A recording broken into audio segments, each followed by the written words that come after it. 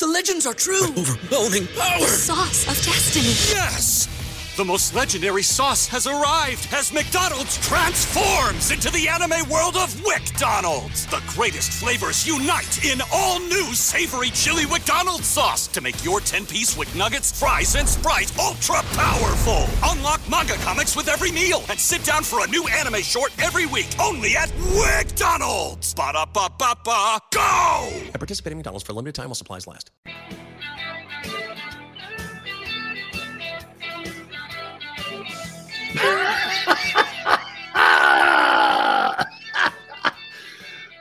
Welcome aboard Thursday's edition of the National Football Show with your boy Big Sills. Yes, Kyle, you start my day off on a great note every single time. Thank you. You must be related to Xander. Oh man, thank you so much for coming aboard, Kyle. You're my kind of viewer, man. You are totally my kind of sports talk radio fan. That's exactly the kind of guy I like right there, man. Thank you guys again for coming aboard. Please hit the like button. Hey, before we get going here, I'd like to send all my prayers and everybody being safe out there for Hurricane Ian. I mean, the devastation down in South Florida is absolutely incredible, especially on the West Coast side near Fort Myers. 2.7 million people are without electricity.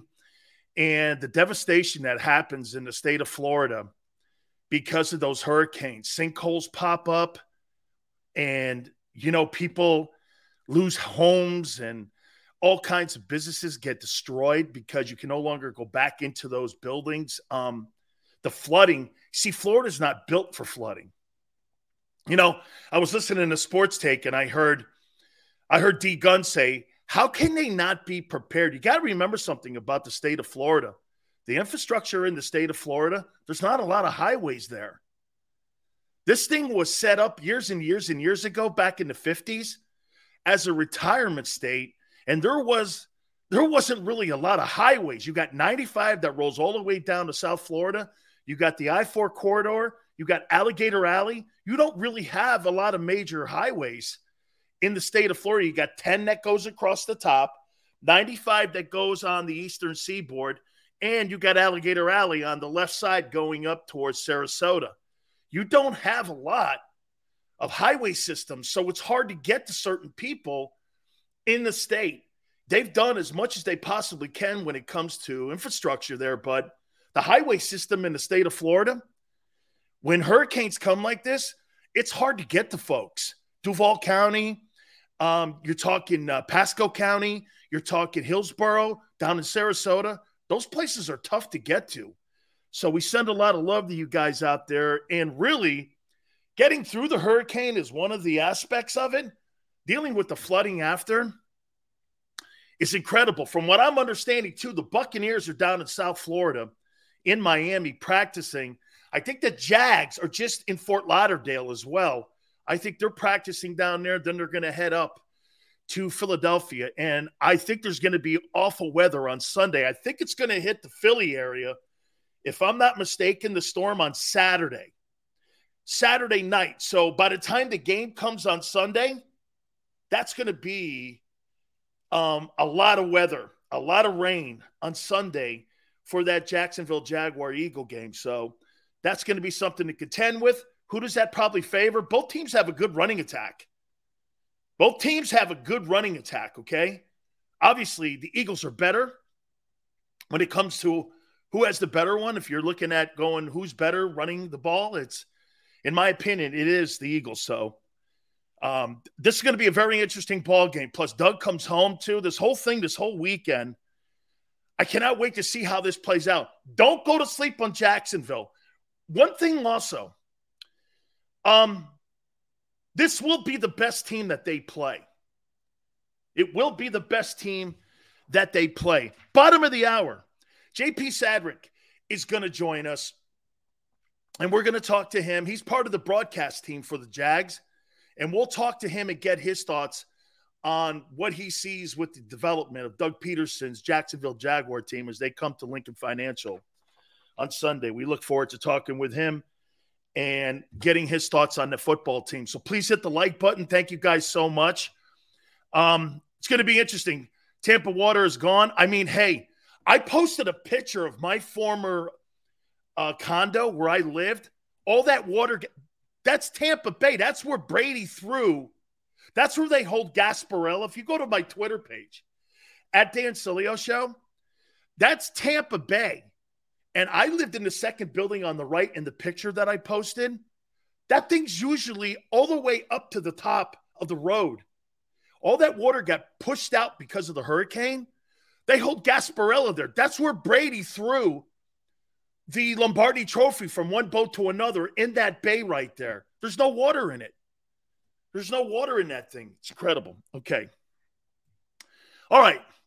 Let's go over to some sports here.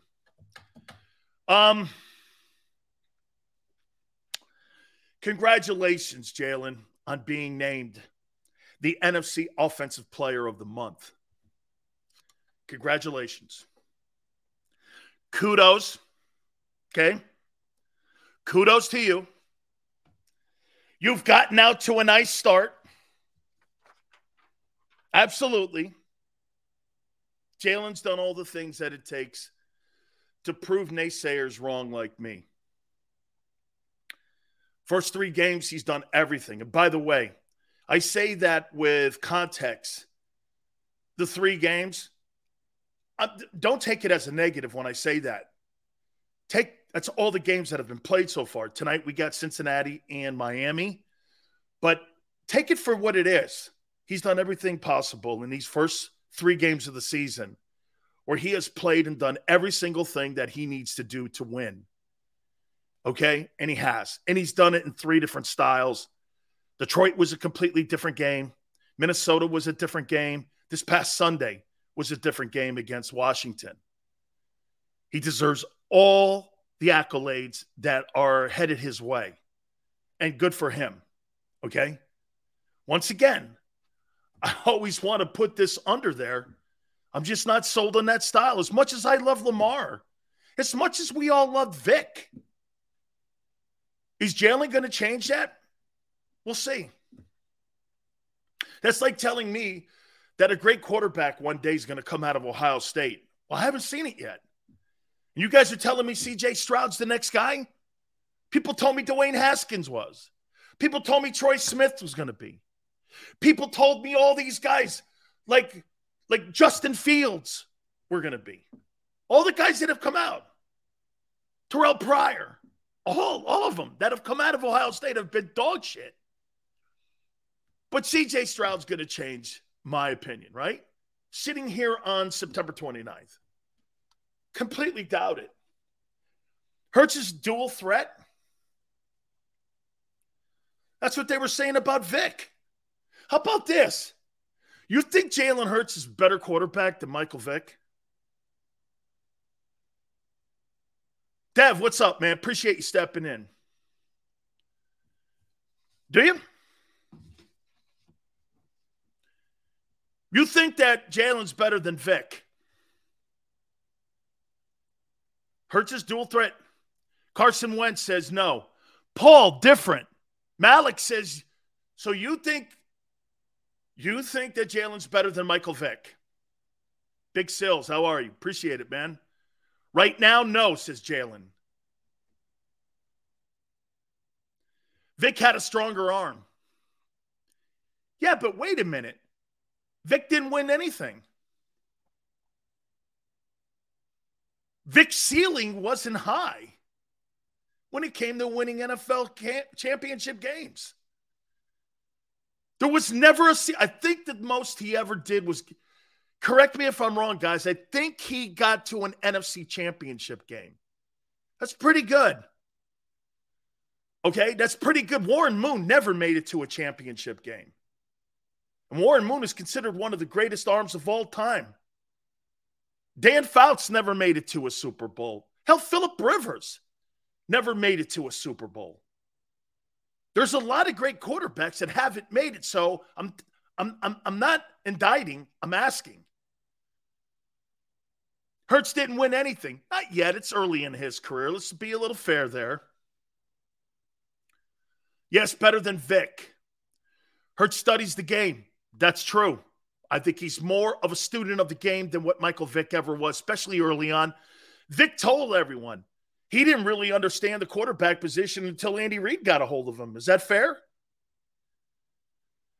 McNabb wasn't a pocket passer at Syracuse. Well, when he put 66 up JM on Miami, when he was at Syracuse, he sure looked like a pocket passer to me. Kenneth, Seals, I never said CeeDee Lamb was the best receiver in the division. I said the guy in Washington is. I said he's the best in the division. Now, the best receiver in the division is A.J. Brown. Hurts is a quarterback in a halfback body. Nothing wrong with that. Vic never studied. Hurts is on pace for 5,000. Dev, he's also on pace for 26 touchdowns. That's not really high when you're talking about you needing him to play MVP ball. He needs to be up in the 30s. If you want to make it to the NFC Championship game, he's got to be in the 30s. Okay? So don't look at those trends. And 5,000 yards, he's not throwing for 4,500. I know everybody thinks he is. We'll see. Let's wait and see how these next games, and especially in a game like a game like this coming up on Sunday, if there is the bad weather that's going to be reported, that's going to hit Lincoln Financial, I don't want him throwing the ball 38 times. I want him doing the things that he's done in the first 3 weeks. Pick out a way to win against Jacksonville and go with it. Hurts's work ethic has gotten him to the point. Vic hasn't driven and wasn't driven like Hurts. Kyle, that's a pretty good statement. If Michael Vick had the work ethic that Jalen Hurts had, he'd be a Hall of Famer. Michael Vick is not a Hall of Fame quarterback. He will not get into the Hall of Fame. Just so you know, he's not a Hall of Fame quarterback. Vic doesn't have the numbers. Or, quite frankly, the wins. There's nothing significant about Michael Vick. And the reason I'm doing this, Vic is a pretty high ceiling quarterback. Hey, and by the way, so you guys know, I completely loved watching him. He was one of my favorite quarterbacks to watch play the game. I loved watching him play. Okay? I loved watching Michael Vick. He was must-see television. But it didn't really have a high ceiling in winning. And when we're talking about the first 3 wins here, he is different than Vic, though. Michael Vick ran a lot more and was a great open space. Sills, you see Michael Irvin interview on Jalen Hurts on Rich Eisen. I don't really watch Rich Eisen. He doesn't really do that hot a show. He's got really good guests, but his takes suck. Okay, the best thing about the Rich Eisen show are his guests. Not a very good interviewer.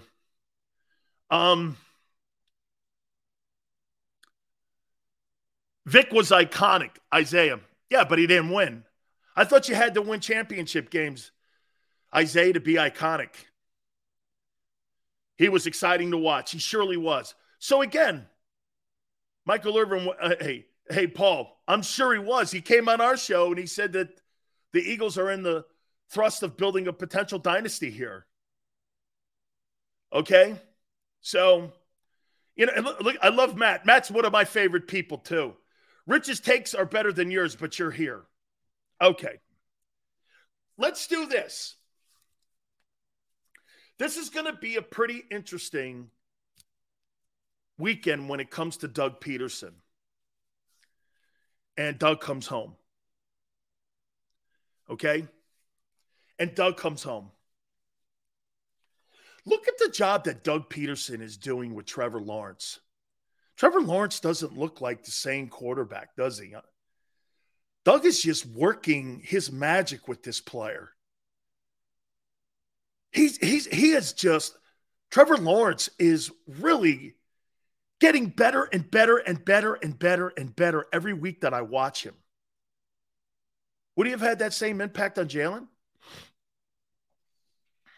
May I make a statement about Doug Peterson? I got to think that one of the reasons that Doug Peterson didn't stay in in Philadelphia and chose to go to Jacksonville, he didn't want to coach Jalen Hurts. He didn't want to coach that style. That was the quarterback that Howie had in the house then. Because you guys remember the conversation. They were trying to do everything in their power to move Wentz. Doug probably asked him, who are you replacing him with? We got the guy. We got the guy. Okay? Xander says, pretty sure you're dead wrong. He wanted Hurts over Wentz. Saw a comment that Doug made yesterday that said this. He's going to prove all the naysayers wrong. Looks like he's starting that. We'll never know in that building. You could say that all you want. What was the starting of that quarterback and benching? Doug Peterson's last ball game was a train wreck in Philly. Okay? It was a train wreck. Nate Sudfeld? Boy, that sounds like you really loved him. Well, we just wanted to see what we had. Oh, really? Why? Why wouldn't you start getting as many reps as you possibly can for your favorite quarterback, Jalen Hurts? Something happened at the end there where you decided to sit Jalen Hurts and put a stiff in at quarterback. Why was that? Were you sabotaging the team, the general manager, or the coach? Or what was the whole dynamic there with that? Look at Doug Peterson's last game, not the Super Bowl game, because that tells you more about the relationship with the front office. Okay? I'm gonna take Xander's word saying he wanted to coach. Something went on. Doug's last game really showed a lot. And the discord between the front office and the head coach. You sat Jalen Hurts? Why? Why'd you sit Jalen Hurts? No. Xander, I'm going to take, hey, so if you love somebody so much and you're both on the same page for Hurts and you want him to be the future and you're getting ready to push Carson Wentz out, what was Nate Sudfeld doing in a game? Then they moved him in the offseason. You telling me that's not fishy? Hey, the things you tell the public and the things you are doing behind the scenes, front office-wise, are sometimes polar opposites. Why did Nate Sudfeld start the last game? Or no, he didn't start, right? Or did he? Who started Doug Peterson's final game in Philadelphia? Did he come in the second half? I forget how that dynamic worked. I remember I went, got some food, came back, and there was a stiff playing quarterback. Okay? He was told to tank.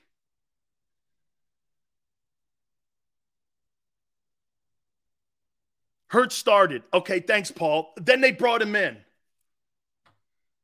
How about this? Can we agree on this?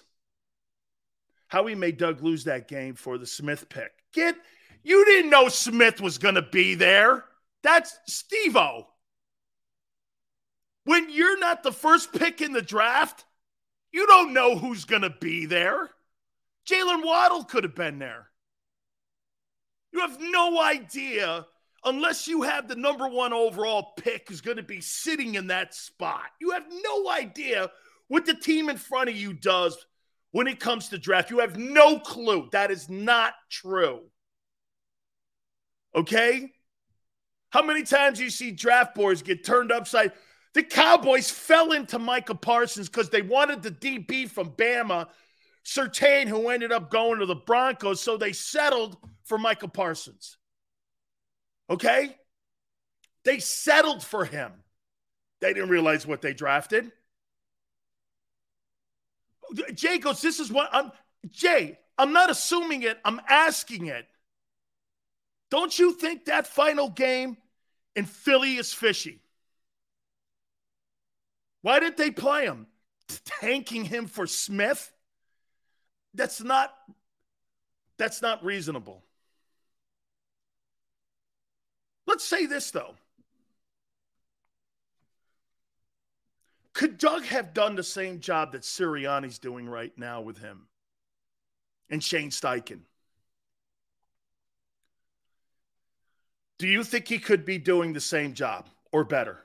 Look at Trevor Lawrence, the way he's playing. Look how good Trevor Lawrence looks. Trevor Lawrence looks sensational. Okay, he looks sensational. I didn't think he really looked all that hot against Washington. Okay, but against the Colts and this last week against the Chargers, I thought he looked great. S. Blunt says yes. Park says hell no. It was absolutely someone wanted someone else to look bad. Hey, I'm gonna land on the side of what a word that Xander used. How about this?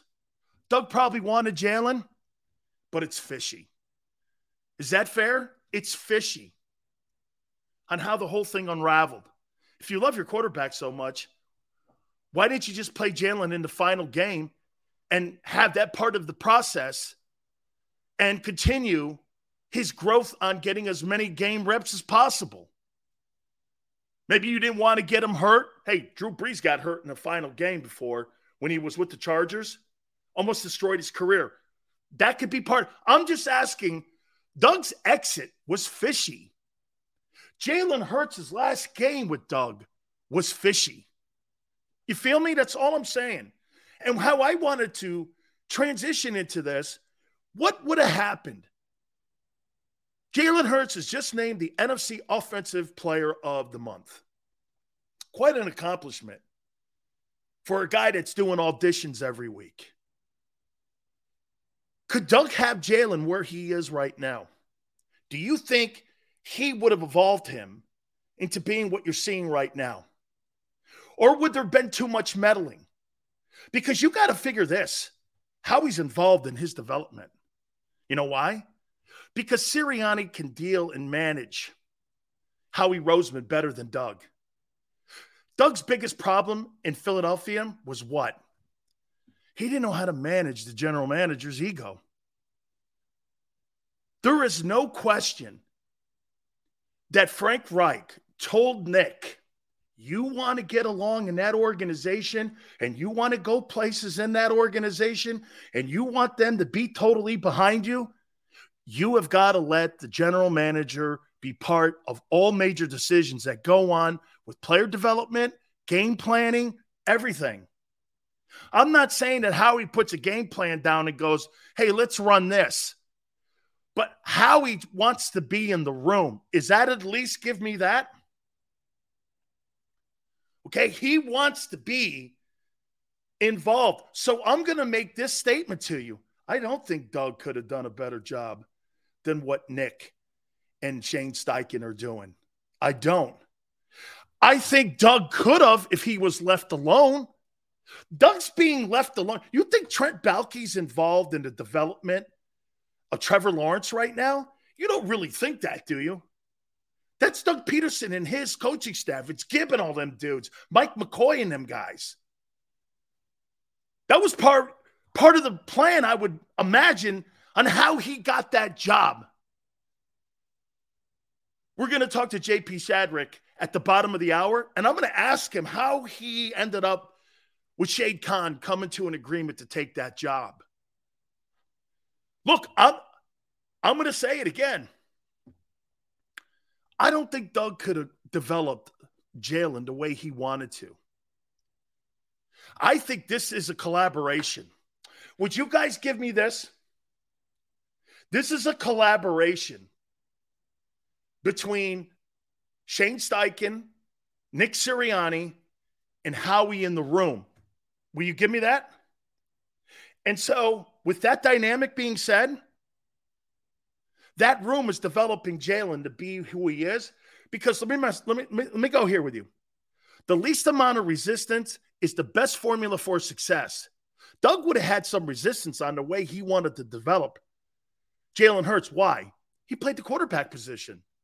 He's a professional NFL player. Hell, Doug Peterson was an Eagle quarterback. Doug would have looked at it one way and said, no, he has to come this way, and he has to go up the mountain this particular way with this particular axe. And then you would add Howie saying, no, but we want this. Okay, is that fair? So at the end of the day, guess what? Jalen Hurts got the better coach. Even though Doug is a more seasoned coach and a guy that I'd love to play for. I'm not saying I wouldn't like to play for Nick Sirianni. I'm just saying that Nick has handled himself as a head coach in Philadelphia, and most importantly at the NovaCare Center. He's made the right moves. He's involved Howie, right? Defensively and offensively. He's completely brought him into the process. And you know what he did it with? He did it with rose petals. If I could give you guys one comment that Jimmy Johnson said to me years ago, I said, Coach, what was your biggest mistake in Dallas? You know what he said? Not letting Jerry play with his toy enough. And I go, what'd you mean? He goes, him on the sidelines. I shouldn't have threw him off. Him wanting to be in draft rooms. I shouldn't have given him more shit on that. Him wanting to be part of a process and putting a game plan together. I should have let him sit in. It's his team. He writes the checks. So, Jimmy even said it. If I had to do that all over again, I would have let Jerry be not involved, but part of the process. Is that fair? So at the end of the day, as great as this story is with Nick coming into town, the best coach for Jalen Hurts is on the Eagle sideline. Sirianni's a better coach for Jalen Hurts than what Doug Peterson would have been. Do you agree? Hey, Nick, guess what? NovaCare's a bum facility. You'd be shocked how many facilities around the NFL don't come close to those college facilities. When I played college football and I went to the pros, I was stunned. The old Eagle facility under the vet was awful. It was a shithole, man. The deal. You buy it, huh? I started thinking, who would be the better coach for Jalen Hurts today? Doug has done.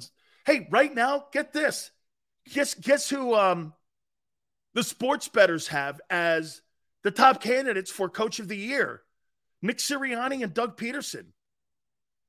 They have those two guys as potential winners of the Coach of the Year award in the job that they have done. Look at what they've done with Trevor. Guy looks completely different than yet last year. Look what the coach, and by the way, I don't want to do this. I don't want to take anything away from what Jalen Hurts has done with his hard work. I'm not saying it's the coaching, the game plan. That's something to do with it. It surely is. I get it.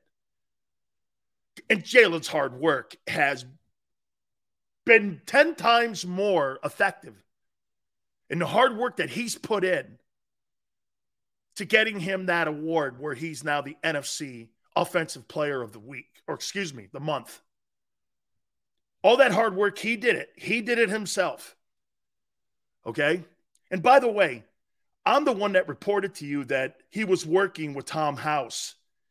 How many people in Philadelphia said I was full of shit? Now it's coming out he was.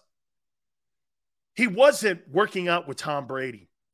He was working out with Tom House, Brady's quarterback coach.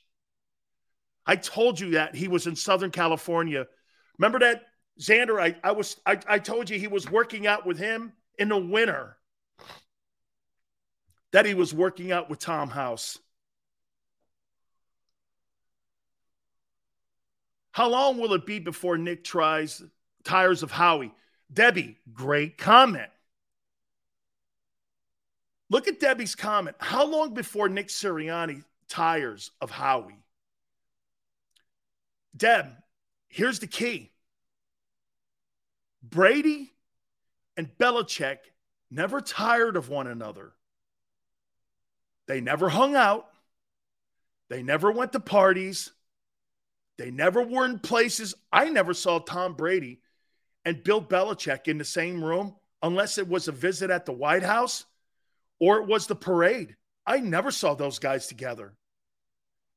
Those guys had spent so much time together, and Brady was so willing to work with the best defensive-minded coach of all time. That's why that thing worked, because Brady knew how to manage Belichick. Brady's the only guy in NFL history that has managed Bill Belichick outside of Bill Parcells. I think those are the only two people he respects. Maybe Lawrence Taylor, maybe. But he even got tired of Lawrence Taylor. He would go to Parcells. How many times? Parcells set his ass right. Lawrence Taylor showed up late once to a team meeting, and he addressed it with Parcells. And Parcells goes like this to Belichick. Did you start the meeting? He goes, yeah, I started it. He goes, why? Hold up the meeting for Lawrence Taylor? He goes, yeah. Then you deal with him privately. Don't do that. Don't sacrifice the rest of your team because one guy makes a mistake. That's poor coaching. That's how Belichick became a guy who dealt with players better. Why'd you start the meeting? Well, he was late. So? You kick a guy out whose name is Tom Taylor, not Lawrence Taylor. That's how you coach. Nick's doing a good job doing this. He's handling Howie Roseman. He really is. He's allowing Howie. And again, to circle back, the right coaches with Jalen Hurts.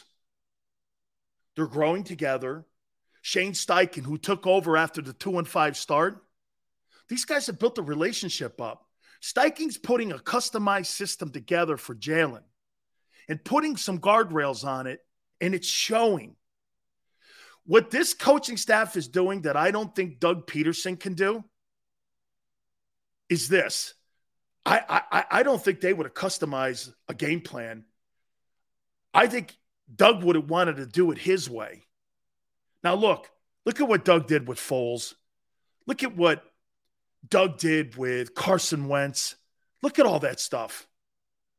When Doug lost his security blanket and Frank Reich, everything went to shit because Frank knew how to handle Howie. Remember, the buffer in between Doug Peterson and Howie Roseman and the owner was Frank Reich. Am I wrong when I say this to you guys? When Frank left the building, wasn't that the beginning of the unraveling of the relationship between Howie and Doug? Would that be fair to say? When Frank Reich left the building, wasn't there a different attitude, a different relationship, a different dichotomy between the owner, the GM, and the head coach, and the starting quarterback? All of that played into it. You see, the Eagles, I'm starting to figure out one thing about the Eagles, man. You know what that is? They want to be involved in everything, and the owner wants to have his pulse on everything. Because that's what executives and billionaires do. They've got their pulse on everything. They want to know. They want to know. And you have to manage that. And if you're going to, I think that's why you don't see these old school coaches in there any longer. Like the Dick Styles and the John Gruden styles. I think all that shit's out the window. I think that stuff is all out the window. JP Shadrick is going to join us soon. Hopefully we're able to catch him. He's dealing with the hurricane. He's in the car, so he's driving away from the storm right now. So we'll give him a lot of latitude. When he shows up, will go to him. So just want you guys just to be patient with him a little bit here. Tony Baselli couldn't do it because he's getting his family out. The hurricane's going up the coast now. It's going a little bit out over the water now outside of Jacksonville. So just to give you an update on that. Paul says Frank got credit for Doug's coaching. Frank Reich is not a better coach than Doug. I didn't say that. Frank's not having bad success in Indy. Frank's doing a pretty damn good job over there. Remember, he took over a football team that had just lost Andrew Luck, and they've won ball games. Frank's not a bad coach. Over 500 as a coach in the NFL. They just beat the Chiefs. It's not a bad football team. The decision that they made on Carson Wentz, hey, man, interesting, to say the least. So I can't wait to see what happens here on Sunday when Doug Peterson rolls into that building at Lincoln Financial. And he's got a hell of a football team that he has built. I said this before, there's finally an adult in the building with Doug Peterson and not Urban Meyer, and it is showing. And before we bring this man on, he knows, or I'm hoping he knows that, I have a lot of love for the state of Florida. It's my second home. Played my ball at the University of Miami, my pro ball too in the state, and those folks are dealing with a lot right now. And remember something, the flooding after the hurricane, once you survive that, this is where people start to lose their lives. They go in to water areas and they don't know power lines are down. They get electrocuted, generators and all of that such. It's such a dangerous time right now. And JP Shadrick joins us now, part of the broadcast team. How you holding up, man? I'm doing well, Dan. It's nice to be on with you. I'm actually in Atlanta. I got out early because my Friday flight was canceled Wednesday because I'm coming up to call the LSU Auburn game on radio, and we stay in Atlanta, so I couldn't get a flight. All the Jaguars media stuff is done early, so I hightailed it out of town today, and I just arrived in Atlanta, so that's the way of the world. But the last couple of days have been okay in Jacksonville, and I think the big stuff really stayed south of town, so that's the good news for Jacksonville. Like you said, the flooding and the high tide it was a little earlier today around lunchtime, and I think that was a real test of, if the surge was really going to do anything in Jacksonville today. Give me an update on the team. Are they in South? I know the Bucs went down to Miami to work out. What have the Jags decided to do? Or did they stay in Jacksonville or did they leave? Yeah, they stayed. And in fact, Wednesday it was starting to rain. The first bands were coming through, and Doug Peterson said, "We're practicing outside, boys. Get ready." Wet ball drill and all. It was raining, and it might rain in Philadelphia, so I think that was part of the reason why. They adjusted a little bit today, moved a lot of their meetings earlier, and I think they're doing, once it clears out, maybe a little later today, inside the facility. They'll do some indoors work today. And I think they're back on the field tomorrow, and they're traveling like normal on Saturday. So Peterson wanted to keep it as normal as he could because he knew if he starts changing it up and moves the team away the families are still back here, and the players would start thinking about that. So he did the best he could to just keep it as normal as possible. Unfortunately, the forecast let him do that. If it was going to be bad enough, they would have made that decision and made some different plans. JP, we had on Jeff Logman yesterday, I believe, and we were talking to him about the impact that Doug Peterson has had on that team. And I would think even more so the organization. Give me your sense of what you think his biggest impact has been so far since he's been the head coach of Jacksonville. Well, I think in your intro, you might have said it. There is an adult in the room, right? But an adult who's been in the NFL since 1991. That's when he came in as a rookie. So he knows how to play in the league.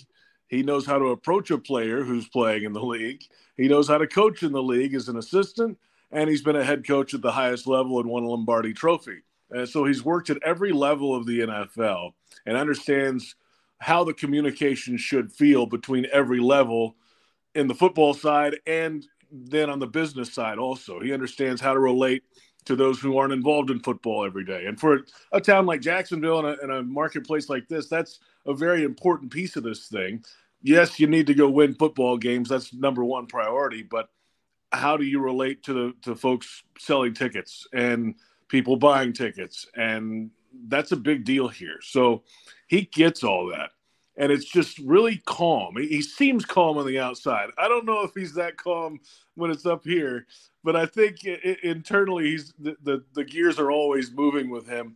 But he comes off cool, collected, and I think that makes everybody around him calm, cool, and collected too. So that's Doug Peterson, I think, in a nutshell so far. You know, JP, I told you my broadcasting career was mostly in the state of Florida, and I tell people this all the time. In your neck of the woods, Jacksonville, if you put Gator tickets, Georgia tickets, FSU tickets on the table and the Jag tickets, you're picking those college tickets. It's a college town, and Jacksonville has struggled for years to put their footprint. I'm wondering for Doug Peterson, he comes from a program like Philly, and hey, they may like their Sixers, they may like their Flyers there. There is nothing more important than their Eagle conversation. That's a pro football city, and they're passionate about that. How has that been an impact for him to try to bring in Jacksonville fans? Because to me, that's the one thing, JP, that the Jags have struggled with is getting a footprint in that city. They had it a little bit for Brunell and Tom Coughlin, but they weren't able to sustain that. How is he handling that? Well, let's rewind a little bit. Like you said, with Coughlin Brunell, that was a brand new team. There was so much excitement about the expansion franchise, and it was kind of built in over-the-top fandom. They had the big stadium to go with it and packed it out all the time. It was the new hot thing in town. Oh, and yeah, they won football games right away, too. They were really good. They got good 96 late. They kept winning, 97, 98, 99. They go to the AFC game again and lose. I mean, they were good right out of the gate. And then it disappeared. It dissipated, and then it actually almost disappeared. I mean, they were not playing well at all. They had all these coaching changes, and people just kind of over the years lost that edge about them for the Jaguars. There's always still that passion, I think, in town from the first 5, 6, 7 years. But when you're losing 10, 12 games a year, people just don't want to spend that kind of money to come out every week, and that makes sense. So it's been a tough product for a while. But we saw that success again in 2017. The team got hot. They weren't great early, but they found a groove. They had a great defense. They had a running game. And then they caught fire at the end of the season. And this city exploded. I mean, people were all about the Jags in 17. And then it showed in ticket sales in 2018. It was our best offseason ever in the history of the franchise in ticket sales going into the next season. So they're hungry for it. It's there, man. I don't know if I agree anymore that it's a college town. Yes, okay. There are college fans in this town. I think there are Jaguar fans everywhere. You just have to have a product for them to get them out of the house to come see you, and they're working on that right now. Let's get into the team here. I'll tell you what, I watched Trevor Lawrence in the opening week against Washington. I thought he was okay. I watched him against the Colts, and I thought he was really good. And I watched you guys dismantle that Chargers team this past weekend. And before I get to the defensive side of the ball, that's my favorite side of the ball. Trevor Lawrence and the influence that Doug has on him, you're seeing him walk up the ladder, JP. You're seeing him every week getting better and showing some of that promise that he had when he came out of Clemson. Are you seeing it too? Well, there's some minor things with that, right? He hasn't really had to press to push the ball down the field. Like, he doesn't have to force it in a 30-yard down the field window yet, because that's not what the defenses are giving him. They're protecting all the deep stuff, at least the last 2 weeks. And to Doug Peterson and Press Taylor's credit, Press, the offensive coordinator, they're not forcing it either. Let's drive 15 plays. We're a disciplined team. At least we think we are. I don't know if you can make a full season going 15-play drives in the NFL. It's not really how it works. But if that's what they're giving you right now, let's go execute. Let's let this offensive line play. Let's get 7, 8 yards at a time and just chunk down the field little by little. And I think that's what he's done. And, going back to week 1 against Washington, Trevor missed some stuff in the red zone early, some overthrows. He was behind ETN and dropped the ball. Should have been 2 early touchdowns. That would have been a little different in that game. And the next time he comes out, he's nearly perfect. Missed a couple minor things last week, but for the most part, guys are there and getting open for him. It's just a matter of, I think, just settling in a little more for Trevor. And you've seen that over the last 2 weeks. There was a play in the red zone last week. It was the Zay Jones touchdown, and play kind of broke down, and there's a little traffic around him. He kind of shuffles to the right, but he's not looking down at the traffic. I mean, he is focused to the end zone the whole time. He just has this sense of pocket and awareness, and just zipped one between 3 defenders for a touchdown. You can't teach that kind of stuff. I mean, that's hard to teach if you can at all. So he's got that. He's got the patience, and it's showing off now, which is a great thing. You know, when I watched the 22 film on the Jags, the one thing that just stands out to you, they're disciplined on both sides of the ball. You see great coaching. You know, and I got a little insight for you, too. I know that when Doug was putting his coaching staff together, he was looking for a quarterback coach, and he talked to Frank Reich about it. And Frank had worked with Mike McCoy when they were in San Diego. And believe it or not, Nick Sirianni was the wide receiver coach in San Diego at the time. So there's kind of a coaching dynamic with the quarterback coach in Jacksonville, and putting that coaching staff together, like you said, I mean, that had to be one of the most important things. Jimmy Johnson tells me that all the time, JP. You could be a great head football coach, but if you don't have a great staff around you and a pro staff around you, that to me, I think you see it when you watch them on film and how disciplined they are on both sides of the ball. Well, let's start on offense, right? I mean, Doug Peterson's dialing up the plays. So at the end of the day, it's his offense. He's the one calling it. But Press Taylor is the one really back in the blueprint room putting this thing together, if you will. And they all kind of work together on it. McCoy's in there. Jim Bob Cooter is the passing game coordinator. Don't underestimate his role. Oh, great coach. How all those other parts work in this offense. He's a big key in that. So they are building things all week long. Trevor has actually told me this week we're going to have an interview on Jaguars pregame with on this Sunday with Trevor Lawrence for the first time, which is interesting. But just he went through his entire week of prep in the film room, looking at the stuff on Monday. The coaching staff comes to them on Wednesday with a new plan. Thursday they're whacking plays out of the list that Trevor may not be comfortable with, and they're ready to roll. And yeah, it's all NFL offensive minds doing it. It's incredible. So for Trevor, he trusts that, I think, now. It took a little while to trust a lot of things around him. It feels like, at least, that he trusts the people working with him on a day-to-day basis finally. Absolutely. JP, the defense, boy, I'll tell you, that kid Walker and the kid from Utah, Lloyd, I'm telling you, man, they are hitters. They beat that Charger team up this past week. And, boy, I'll tell you, that's one of the better looking, maybe back to Calais Campbell's days when we're talking about how good the defense is. Mm-hmm. But talk about that, too. And the kid Walker, maybe a couple more sacks you'd like to see him get, but he's an impact player.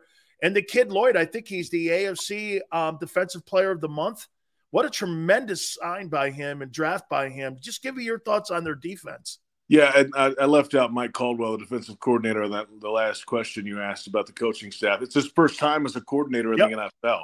Guy played linebacker in the league, was an assistant coach. The whole story was with that crew, has been with Peterson before in different realms. So that makes a lot of sense there. And then you put the parts that he can play with in the equation, and it changes everything. The last 2 free agency runs, they've beefed up the defensive line. They got Roy Robertson-Harris from Chicago a couple of years ago, and was okay last year. He's really playing big this year in the middle. Foley Fatukasi came in free agency this year, a guy who built his own reputation, was a late-round pick for the Jets, and then over the last 2 or 3 years started making an impact in the middle, and he's really good right now. So that helps those edge guys make plays, right? So Josh Allen is there, former first-round pick. It's his 4th year. Trayvon's flashing. He's just a big, strong. Man, he's a hitter. Fast guy. Man, he hit that guy from the Chargers. I thought he killed him. It's unreal. And then Devin Lloyd rolls in there right next to Foye Oluokun, who's the leading tackler in the league last year with Atlanta. But Lloyd is all over the field too. And that was his MO at Utah. He was around the football. He had interceptions. He's blitzing. He's lining up different places. He's always around the ball. And that's huge. Remember a few years ago, there was a guy named Telvin Smith that played for the Jaguars. It feels like that except Telvin was like 205 pounds soaking wet, right? Not Devin Lloyd. He can run after you, chase you down, and make you feel it too, and take the interception to the house if he can get that opportunity. So he is the NFL Defensive Rookie of the Month for September, which is a great honor, of course. And I think it's just the beginning. Secondary guys are playing okay. They actually, the Jaguars lead the league in passes defense this season. I think your corners are really good. Your safety position may be a little upgrade in the offseason there, but they're playing good as a unit. I mean, the first 3 games. Yeah. I think you can't argue with that right now. I mean, Rashawn Jenkins, the safety, I think is playing pretty well early. He was a little bit last year, was his first year with the Jaguars. He didn't play up to, I think, the standard everybody hoped. He's doing that so far. And then Cisco couldn't get on the field until the coaching change last year. And now he's the starter in 2022 at the other safety spot. So future's bright there, I think, with Cisco, and Tyson Campbell's great. And they've just got to, kind of keep working it, man, because they're making an impact right now on defense. You allow 10 points in 2 weeks? Yeah, that's pretty good. Yeah, I think so here. Finally here, just you preparing for the Eagles and looking at what Jalen Hurts has done from, his first year and with Doug, and now all of a sudden you see he was just named the NFC Offensive Player of the Month. I mean, just what you're watching, just as a guy that's kind of on the outside, and what you do when you prepare for your game stuff. I mean, just give me your sense of what you're seeing with the Eagle team and with Jalen Hurts. Well, I must admit, I am an Alabama alumnus, so I have followed Jalen Hurts for a long, long time and seen this act before. So I get it. He can run, obviously. He can pull it down and doesn't really – it's not like a run-first quarterback option. He can stand back there and sling it around. I think you're starting to see that a little bit, obviously. And you won't find much of a better competitor or – teammate to be around. So the Eagles, I think, are starting to see the full effects of what Jalen Hurts can be. And then you got the weapons out there to throw to. Then you got the running game to go with it. Veteran parts on the offensive line. Okay, tight end. Yeah, all that. No wonder they're putting up 400 yards a game right now. And they haven't even, you talk to people around it, they haven't even played a full game yet. It's not like they're playing a full 4 quarters pedal to the metal for whatever reason. They just haven't put it together for 4 quarters. They're still winning games. So when they do that, hey, they're going to be right there in the hunt. And I don't see any reason why they aren't in the playoffs in the NFC. I mean, this is a team right now that's playing at a very high level, maybe not their highest level yet. And it will be a great measuring stick game for the Jaguars. Let's put it that way, because you went out to LA last week and beat the Chargers. The Jags did. But it was a beat-up team. A lot of guys were out. Bosa left the game. This is almost a full-force Eagles team. If you can measure up and hang with this team and maybe just go win the thing, then the Jaguars might be for real. Absolutely. I since you said Alabama, I got to leave you with this. Well, I ended up playing for Ray Perkins. Yeah. So just so you know, he took over for Barron. So I was getting recruited to go down to Alabama, and I'm a New England kid. I'm from Connecticut. And so, I don't know. He shows up in my driveway in this black Lincoln, came up, recruited me. Finally gets on the phone with me, and he goes, "Hey, how'd you like to come to Alabama?" I go, "Coach, I got to tell you, I don't think there's a lot of Italian guys down in Tuscaloosa. I mean, I don't know, man. I mean, I like Italian." He goes like this, "What are you talking about? We had Johnny Musso." And I went like this, "Johnny Musso?" And you know what the coolest thing about Coach Bryant was? He sent me a handwritten letter, and I still have it. It says, "You know what? Congratulations on your decision. Good luck to you. I'll see you on Sundays."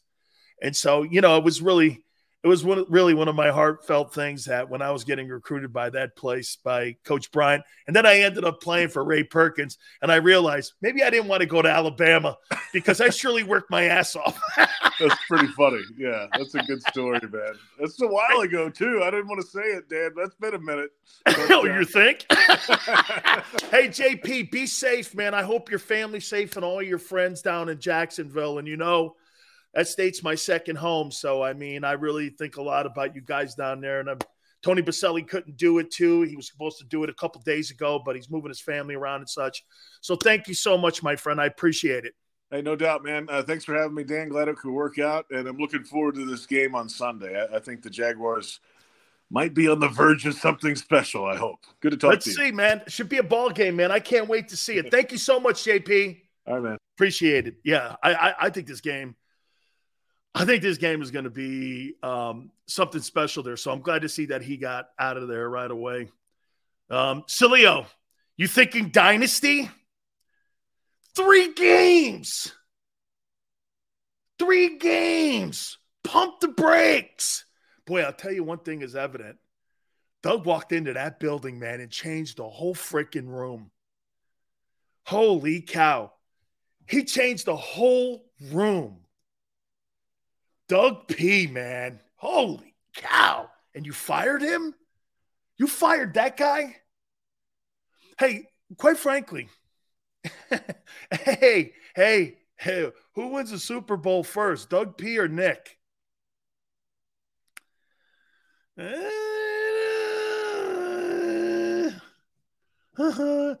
Silly only pushes these crappy takes on us, not his guests. JM. Oh, man. Dynasty. No, you're not building a dynasty. Who wins the Super Bowl first? Dougie P? Wait a minute. Could Doug win that division in his first year coaching the Jags?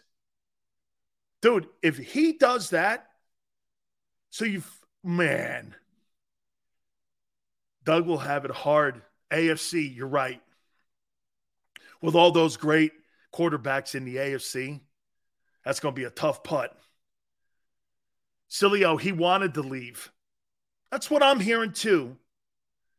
Sileo, you said the Jags are good, so if the Eagles beat them by double digits, I do not want to hear the Eagles had a soft schedule. Well, you have. You do have a soft schedule. What are you talking about? The Commanders? And the upstart Lions that everybody in Philly's pumping up to be like winners of the NFC North? They're better, guys. Relax. They won a few ball games last year. That's a 6-7 win team. If they improve to 7 wins, that'll be incredible. Hulk Hogan Campbell will be in the consideration for Coach of the Year if he does that. I actually like Dan Campbell. Jeremiah says AFC looks kind of overhyped. I think you mean the AFC West looks a little bit overhyped. AFC South is the AFC bums. Sirianni will win the Super Bowl before Doug. Really? If Doug goes to another place and wins a Super Bowl, something Andy Reid couldn't do, man. So he wins a Super Bowl in Philly. Then he takes the team to a Super Bowl in Jacksonville. I don't know. That's Hall of Fame. If Doug Peterson has success in Jacksonville, he's going to the Hall of Fame. Tony Dungy's got 1 Super Bowl win. It's not like he's got multiple. Dick Vermeil's got 1 Super Bowl win. Yeah, Doug Peterson's got more in common with Vermeil if he has success. You know what? You don't think Doug's people can outcoach the Eagle people? East Canton. Stop what, man? Doug inherited a team with a decade of top 10 picks. Great take, JM. You're a tool bag, but that's a great take. See what JM just said? You're right. They needed good coaching in there, JM. You're right. Nick got a team that is supposedly rebuilding. You're dead on, man. How many years have the Jags been in the top 5 picks? You're right. That's how JM, that's how the Bills were made when Sean McDermott took over. It was a decade of shitty coaching. He goes in there, and there's some pieces in there.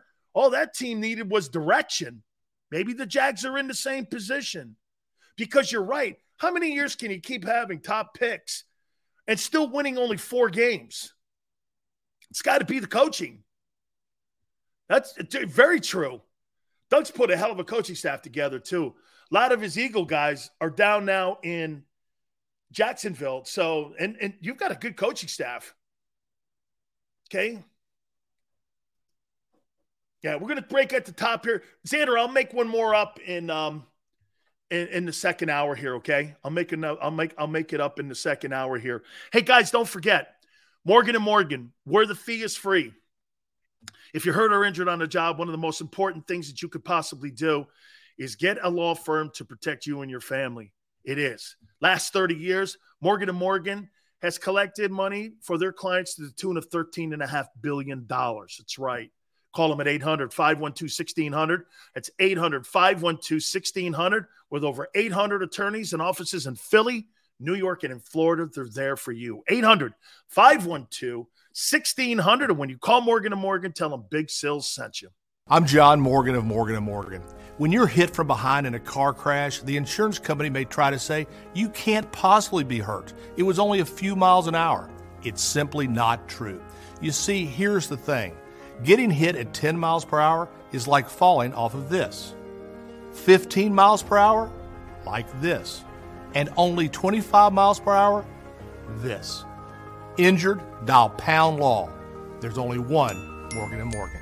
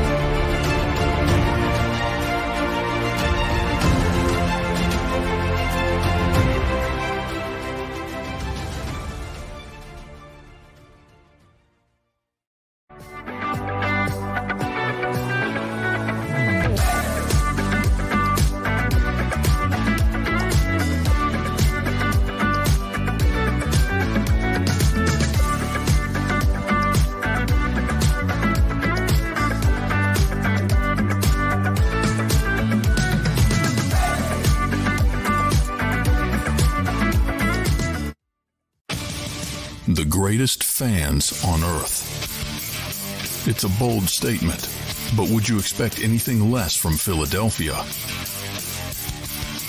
58 years of heartache creates a toughness, a grit, a resolve not found in most. Sure, our prayers were answered, but now that we've had a taste, we're looking for more. Pondley Hockey, official partner of the Philadelphia Eagles.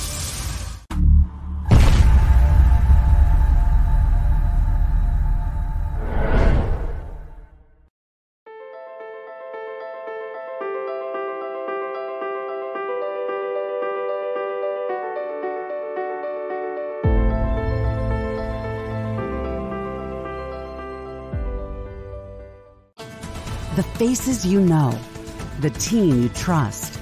The Delaware Valley's leading news program, Action News. Go for the beers, go for the cheers, go for the hit and the hits. Go for the scene, go for the screams, go for the gallery, go for the win, go to Ocean.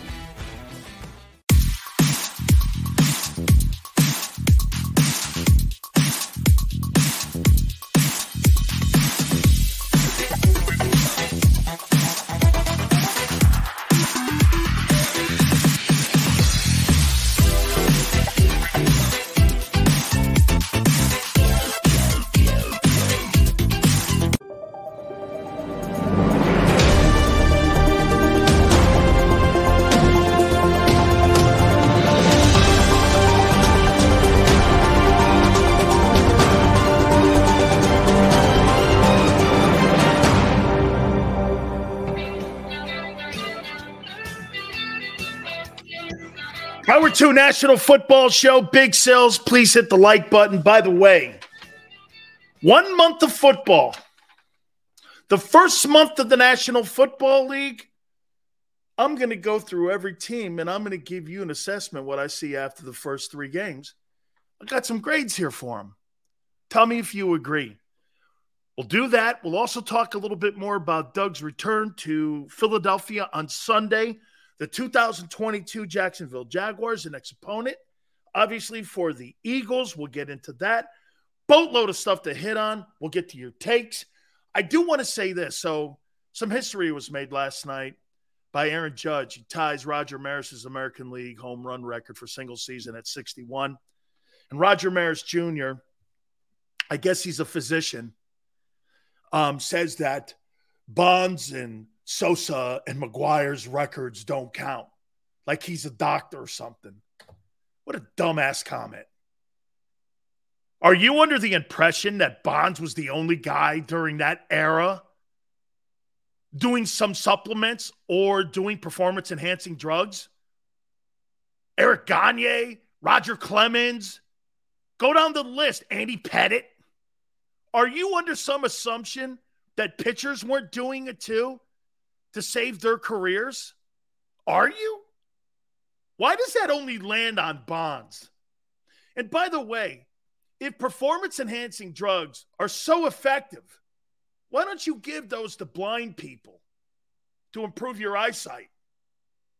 Are you trying to tell me when Bonds hit 376, that improved his eyesight? Give it to blind people. Now, I'll agree to this. 72 home runs, you probably take 15 off that with warning track shots. But that guy's eye, he had won 3 MVP awards in Pittsburgh before he even got to San Francisco. Bonds was a Hall of Fame player before that. Idiotic comment. Idiotic comment. And by the way, you want to talk about suspicious. Roger Maris hit 61 home runs in 1961. You know he never hit over 40 home runs any other time in his entire career. And I think he hit 30 twice. So, I don't know.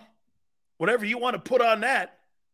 I'm not accusing him of anything. I'm just saying really weird. Okay? I mean, come on now. Roger Maris' son is not a doctor. He doesn't know shit in what he's talking about. And the stuff that Bonds took from Balco, Victor Conte, I know Victor Conte. When I was in the Bay Area, Victor Conte was a performance-enhancing expert. He's a doctor. The cream? Really? What steroid is that? It makes Bonds' head grew. Yeah, well, when you get older and fatter and bigger and more mature, every appendage gets bigger. How asinine. How asinine to go only after Bonds. Nobody really went after McGuire. McGuire's back in the game. He was a hitting instructor for the Padres and the Dodgers. Roger Clemens works in the Astros organization, but Bonds is a pariah? Come on, man. Now, Bonds was a jackass. I covered him. I actually like Barry. I got a signed picture from Bonds when I worked at KMBR. I'm a huge Barry Bonds.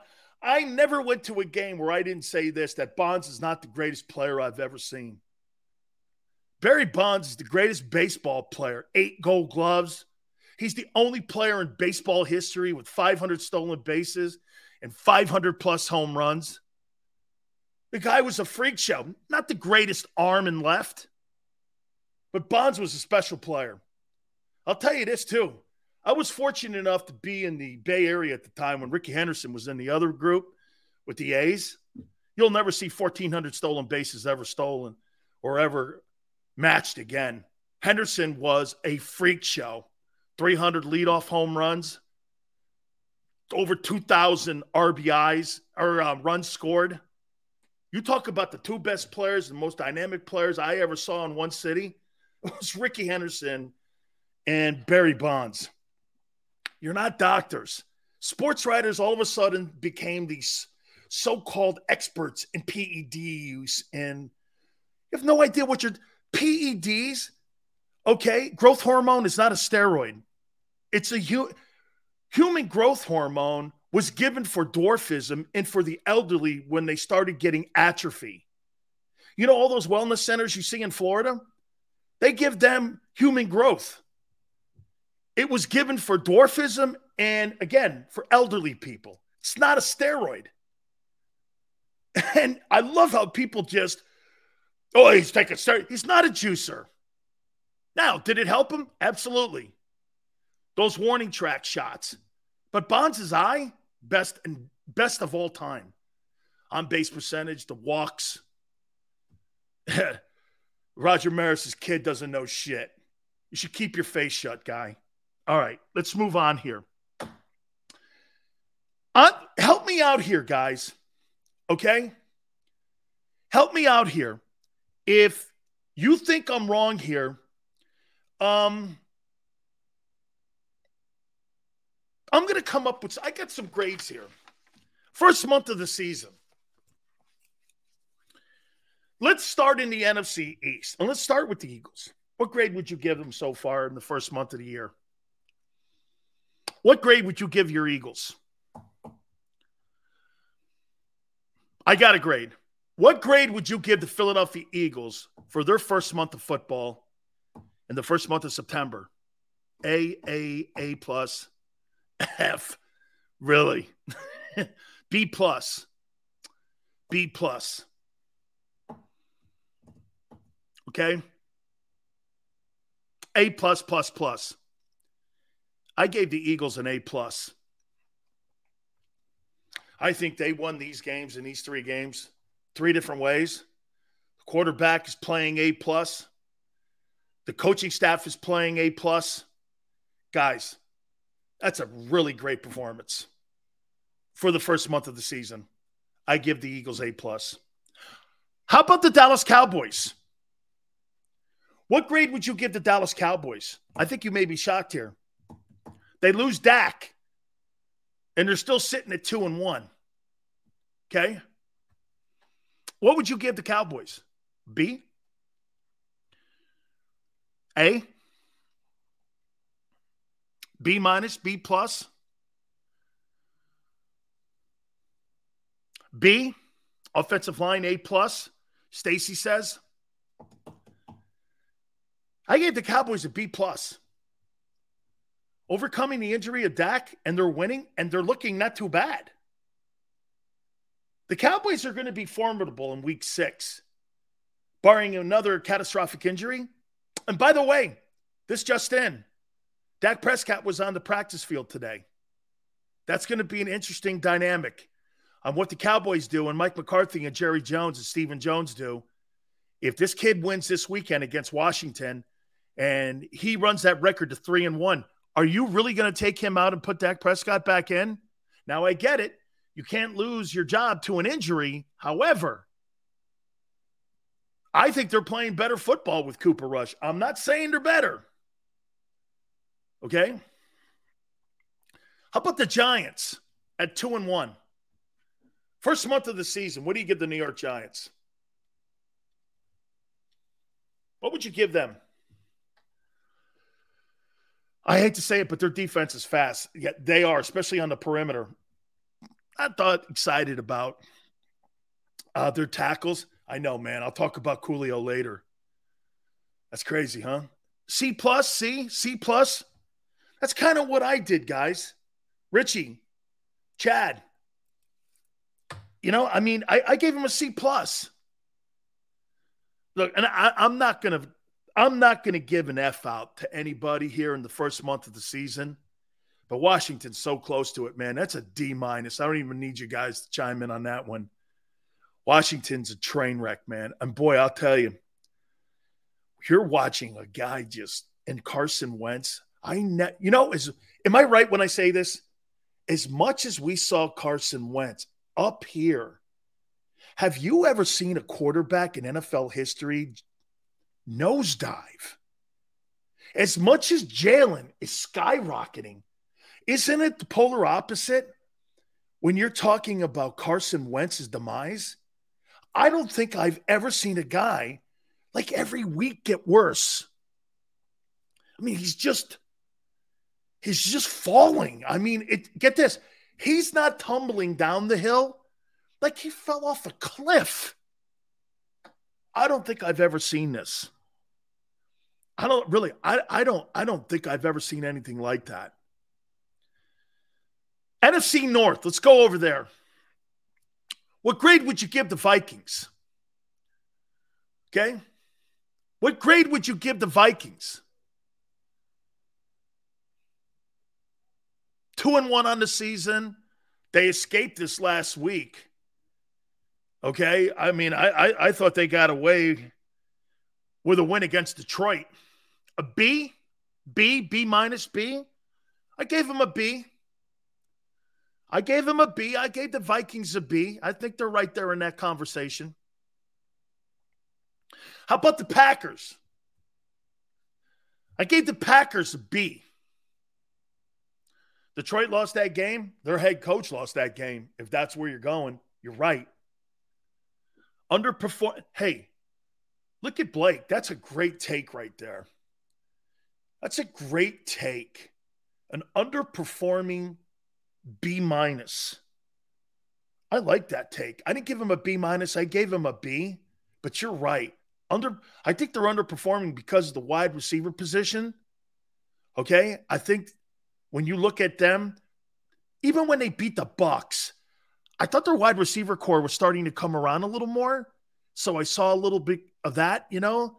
It's getting better every week. I think they're going to be a pretty good football team, barring any injuries, when they get to Lincoln Financial in week 12. I think they're going to be pretty good. I know, 205. You're right. They're going to get a B, but they feel like a C. I get it. You're right. They feel average. Like they don't feel like one of your better teams in the – I agree with you. I agree with you on that. I do. Bears, you know, I came to a C+ with those guys. They're winning ball games. They're winning ball games because you know why? The kid Justin Fields is a competitor. He's a competitor. He's just not good enough. And he doesn't have good enough pieces around him. But he is a competitor. I'll tell you one thing about Justin Fields that I do like. He wants to win. There's a winning dynamic about him. He's contagious. There's just not enough good players around him. And there's no good coaching around him. Like, I wish Jalen Hurts could talk to him, and maybe I wish Justin Fields had the coaching staff in Philadelphia and go to Chicago and help him because he needs coaching. If you look at Justin Fields in Chicago, okay, don't you agree? He needs coaching. Because we don't really know what he is. I just don't see the coaching. I think the Lions are a C+. Okay? Last year, they were an F. I think they're a C+. I think they're getting better. I think they got to get better in their coaching staff, too. Dan Campbell, man, can't be the issue on losing ball games. Dude, you better leave that up to your players or you're going to lose your locker room. You start doing stupid shit out there, costing your team games, not going for field goals and such, going for it on fourth downs and uncool situations, you're going to lose your locker room faster than you want it. You know, all that Hulk Hogan talk, you know, it's all good and all. You know why Nick Sirianni gets away with the T-shirts and the Tiger Woods videos and all that other shit? You know why he gets away with it? He gets away with it because he's winning. You start wearing T-shirts and talking about planting flowers and all that other stuff and you're losing? I mean, shit, man. You come off like a clown. Jared Goff does look good under him, though. Dude, I'll tell you one thing. Jared Goff is turning his career around in Detroit. Who would have thought that Detroit may have a decision to make on getting a quarterback or not? He's playing some pretty good football. He's not terrible right now, is my point. He's just so tragically inconsistent. But he's been consistent in the first month of the season. NFC South. Boy, this is a horrible division. And watch this when I say this about the Bucks. An uninspired B+. When I think of the Bucks, like watch this. When I talk about the Eagles, I gave them an A+ and went like this. Dude, they haven't even really played their best ball yet. I haven't seen a complete ball game by the Eagles yet. And the last two ball games have not been competitive. So when I keep saying here going, the Eagles ain't playing, they're still kicking the shit out of them, and they got their foot on their throat. And I know you guys are talking about that second half. It may bite them down the road. We'll see. But right now, man, the last two games were never in question. You never thought any of those teams were coming back to beat them, right? Detroit really actually gave you your toughest challenge of the year so far. But when I look at the Bucs, outside of their defense, I'm doing this. That Buck offense ain't scaring me right now. I know there's a ton of injuries. I got it. I get all the ton of injuries there. But if I'm the Eagles, I wouldn't be as nervous rolling into that game this time like I was in January. The Panthers, D+. It's a shit show under Matt Rule. I don't know how he's working. Shows you don't have to be a very good coach. Look at Dennis Allen, D+. They're playing over in London. He's the same guy that was with the Raiders. I don't see anything different. And Jameis Winston, hey, by the way, hope the Saints lose. That could be a top 5 pick by the time they get back from London for the Eagles. You're in the 7-hole right now with that pick. 7-hole. You're 7th. You could come back from London. That pick might be 5th. What a mistake. Mickey Loomis, who needs a first-round pick quarterback so bad, traded that pick away. Man, Falcons, they're playing better. Okay? C-. Okay? They're playing better. The only reason I gave him a C- too is because I like Marcus Mariota. Right? I don't know, man. NFC West. How many people, look at the Rams. What would you guys give the Rams right now, first month of the season? How well do you think they're playing? A, B, C, or D? Okay. I don't believe they're a D. I clearly don't believe they're an F. And I don't really believe they're a C. Okay. So again, though, when I look at the Rams, I'm going to say this, an uninspired B-. You know what I mean? Just, you hung on to beat Atlanta. You hung on to beat the Cardinals. I think the Cardinals are decent. By the way, I want to make a comment about the Cardinals here in a second. In Kyler Murray. Okay, and you know what? I'm even going to tweet it out too. 49ers can't get their shit together with that quarterback spot. I gave him a C+. I think the Niners are kind of like, they're teetering. Either the Niners are going to have a really good year and they're going to gather themselves, or they're going to go into tank. Wouldn't you guys agree? The 49ers have had self-inflicted wounds for the last 2 years in how they've handled Jimmy Garoppolo and how they've handled Trey Lance. They have not handled that well. And the rest of the team sees it. A killer defense. You guys are right. I think they got a great defense. Seattle, D+, another one of those floundering programs. Let me say this to you about the Cardinals. You'll never win a Super Bowl with Kyler Murray. No way. One, I don't like the style. Secondly, I don't like the person and how he conducts himself as a starting quarterback. Personally, I have nothing against him. I don't know him personally. But between his immaturity and his style, there is no way on the planet that guy takes that Cardinal team to a Super Bowl.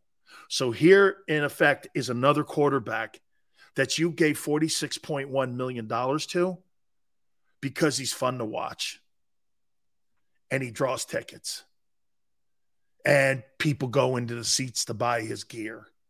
They go and buy all the stuff that's Kyler Murray.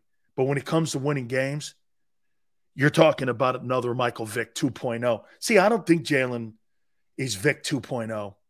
I think he's closer to being what Russell Wilson was. I'm not saying he's got the talent of Russell Wilson yet, but I think he wants to evolve more into that than Vick. Because I believe he knows Vick's style doesn't win. Kyler Murray's more like And I would say almost to a T, more like Michael Vick. And I don't see it. All right, I want to get to the AFC next. I want to do that. Please hit the like button. We'll do the AFC. I don't know if you agree or disagree with me on Kyler Murray, but that guy will never win a Super Bowl, in my opinion. I just don't see it. Keep it here. Hit the like button. Keep it here on the National Football Show. At Pond Lehocky, we've recovered billions of dollars for our clients, and we're confident we can do the same for you. With over 250 years of combined courtroom experience, we've helped over 100,000 injured clients obtain some of the largest settlements in Pennsylvania. One conversation is all it takes to help you and your family get back on track. If you've been injured in an accident, give Pond Lehocky a call. Go to get your game on. Go for the beers. Go for the cheers. Go for the hit and the hits.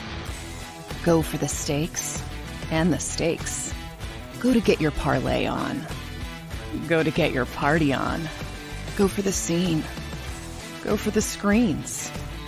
Go for the gallery. Go for the win. Go to Ocean. Visit theoceanac.com to plan your visit.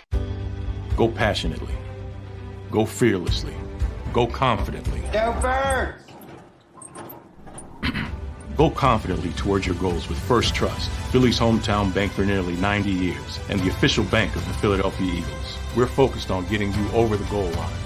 So go with conviction, go with trust, Go Birds! and go forward with us by your side. First Trust Bank, the official bank of Philadelphia Dreams. Oh, and go Birds.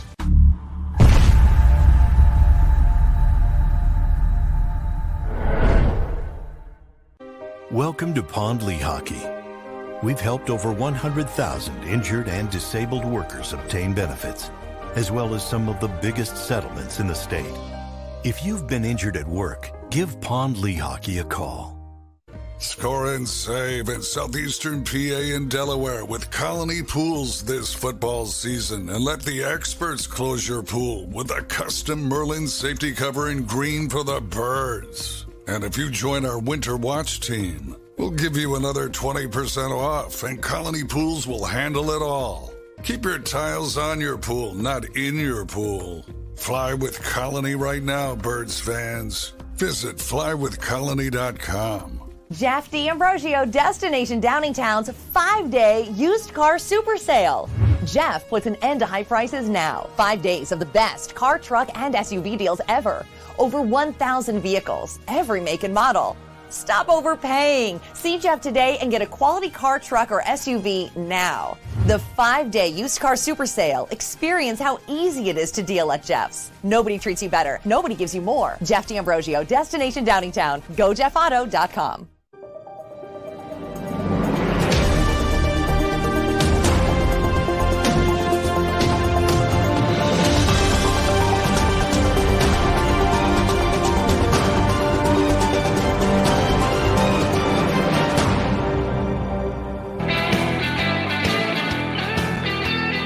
Welcome back. National Football Show. It's your boy Big Sills. Please hit the like button. Thank you very much. Devin Lloyd, AFC Defensive Player of the Month for the Jacksonville Jaguars. That's the kid I wanted over Jordan Davis. He's a good football player, and he has impact. Now, would he play on this Eagle team if they had taken him? Yeah. He wouldn't have started, though, I don't think. Because that's not what Howie does. Because Howie gave all the money to Reddick, and Reddick would start, but Lloyd would come off the bench. Yeah, that's how it would work. And then there'd be a problem in the building. Okay, because you know how he likes to pay. He plays the guys he's paying. The owner's paying him. He's playing them. Lloyd wouldn't have played because of politics in Philly. Again, that's one of the issues you have in Philly, that politics sometimes dictates playing time. We see it every year, and there's numerous examples of it. And you know I'm right with it. I mean, politics in Philadelphia and salaries dictate who plays and who doesn't in Philadelphia.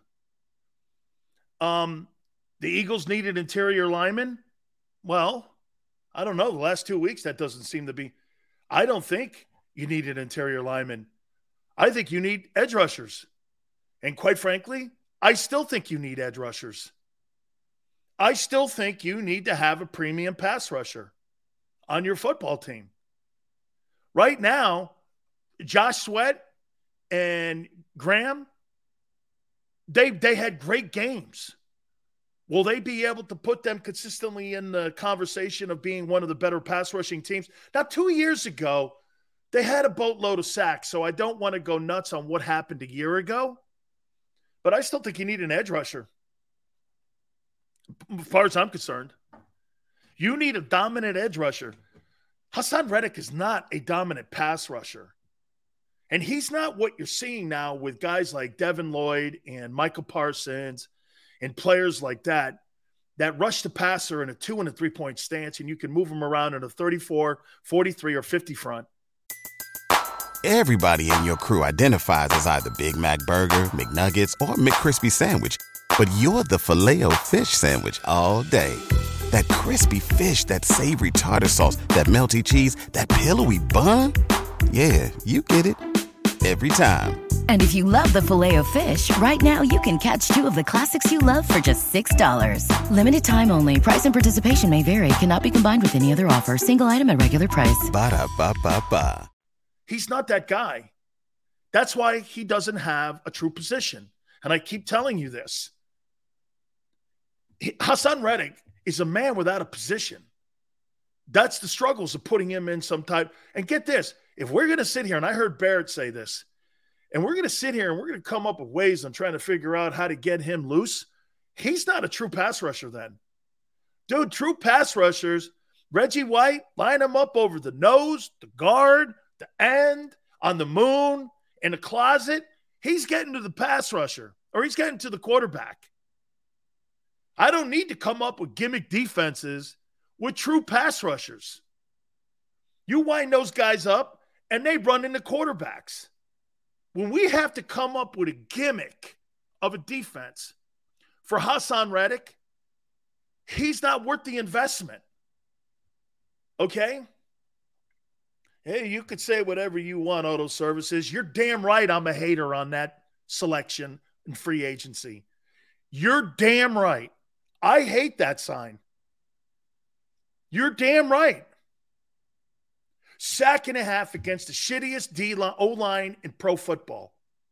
Dude, the other 2 games, he was invisible.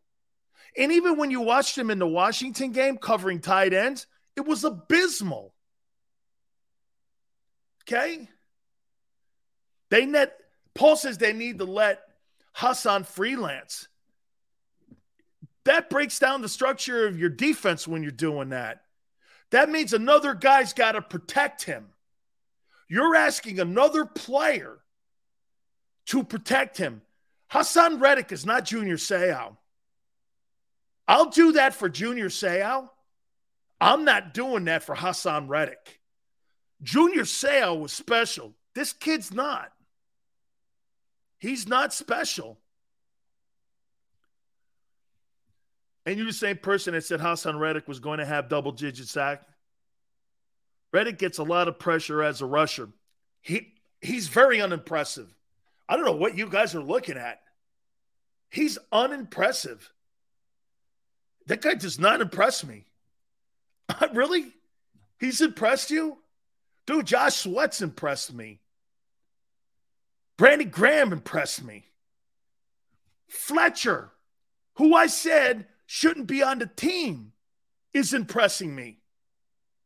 Hargrave is impressing me. At times, Jordan's impressing me. Kaiser White is impressing me. TJ Edwards has been sensational. Slay impresses me. Bradbury's picked his game up. Epps is what me and Barrett both said. Give the kid a chance, man. This kid can play, and he's playing. Reddick, I don't see it. Okay?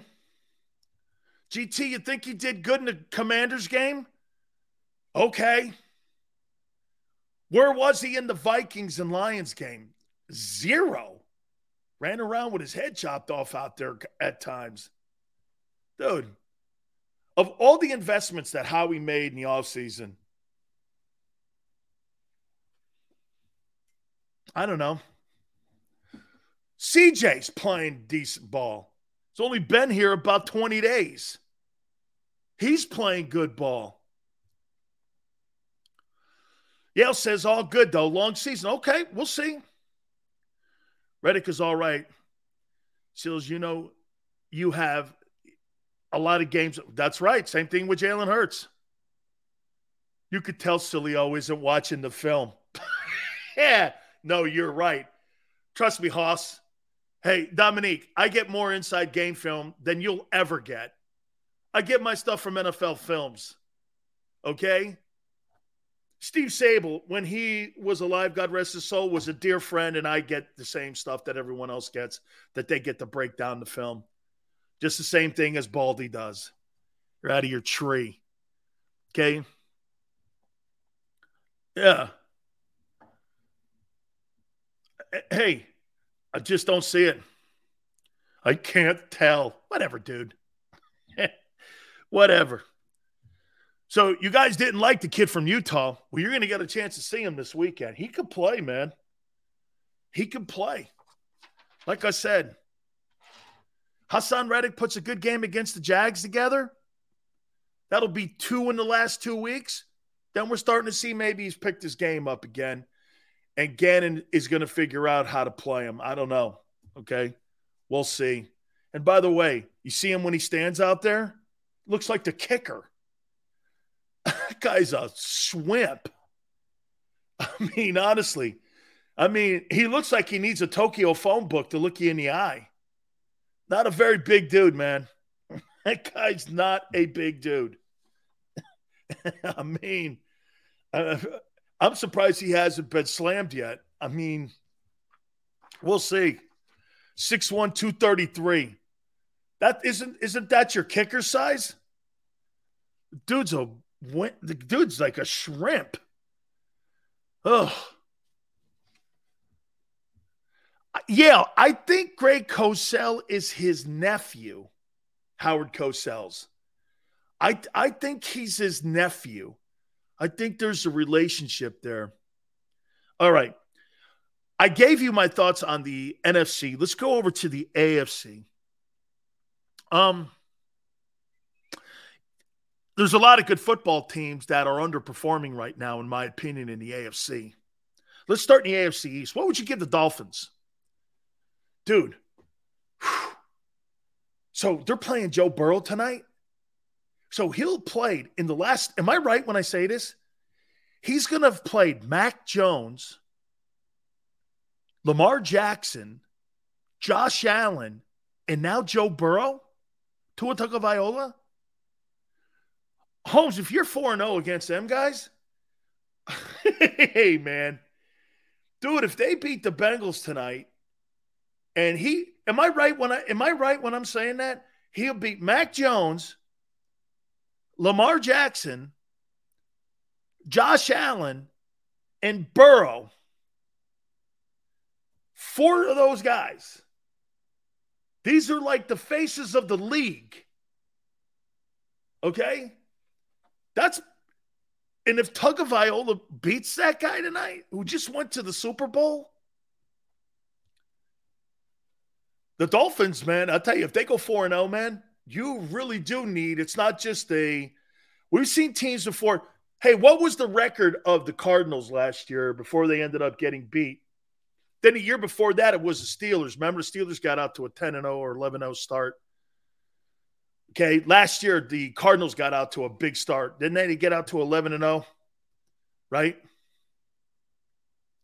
Tua season as predicted. Another Alabama honk.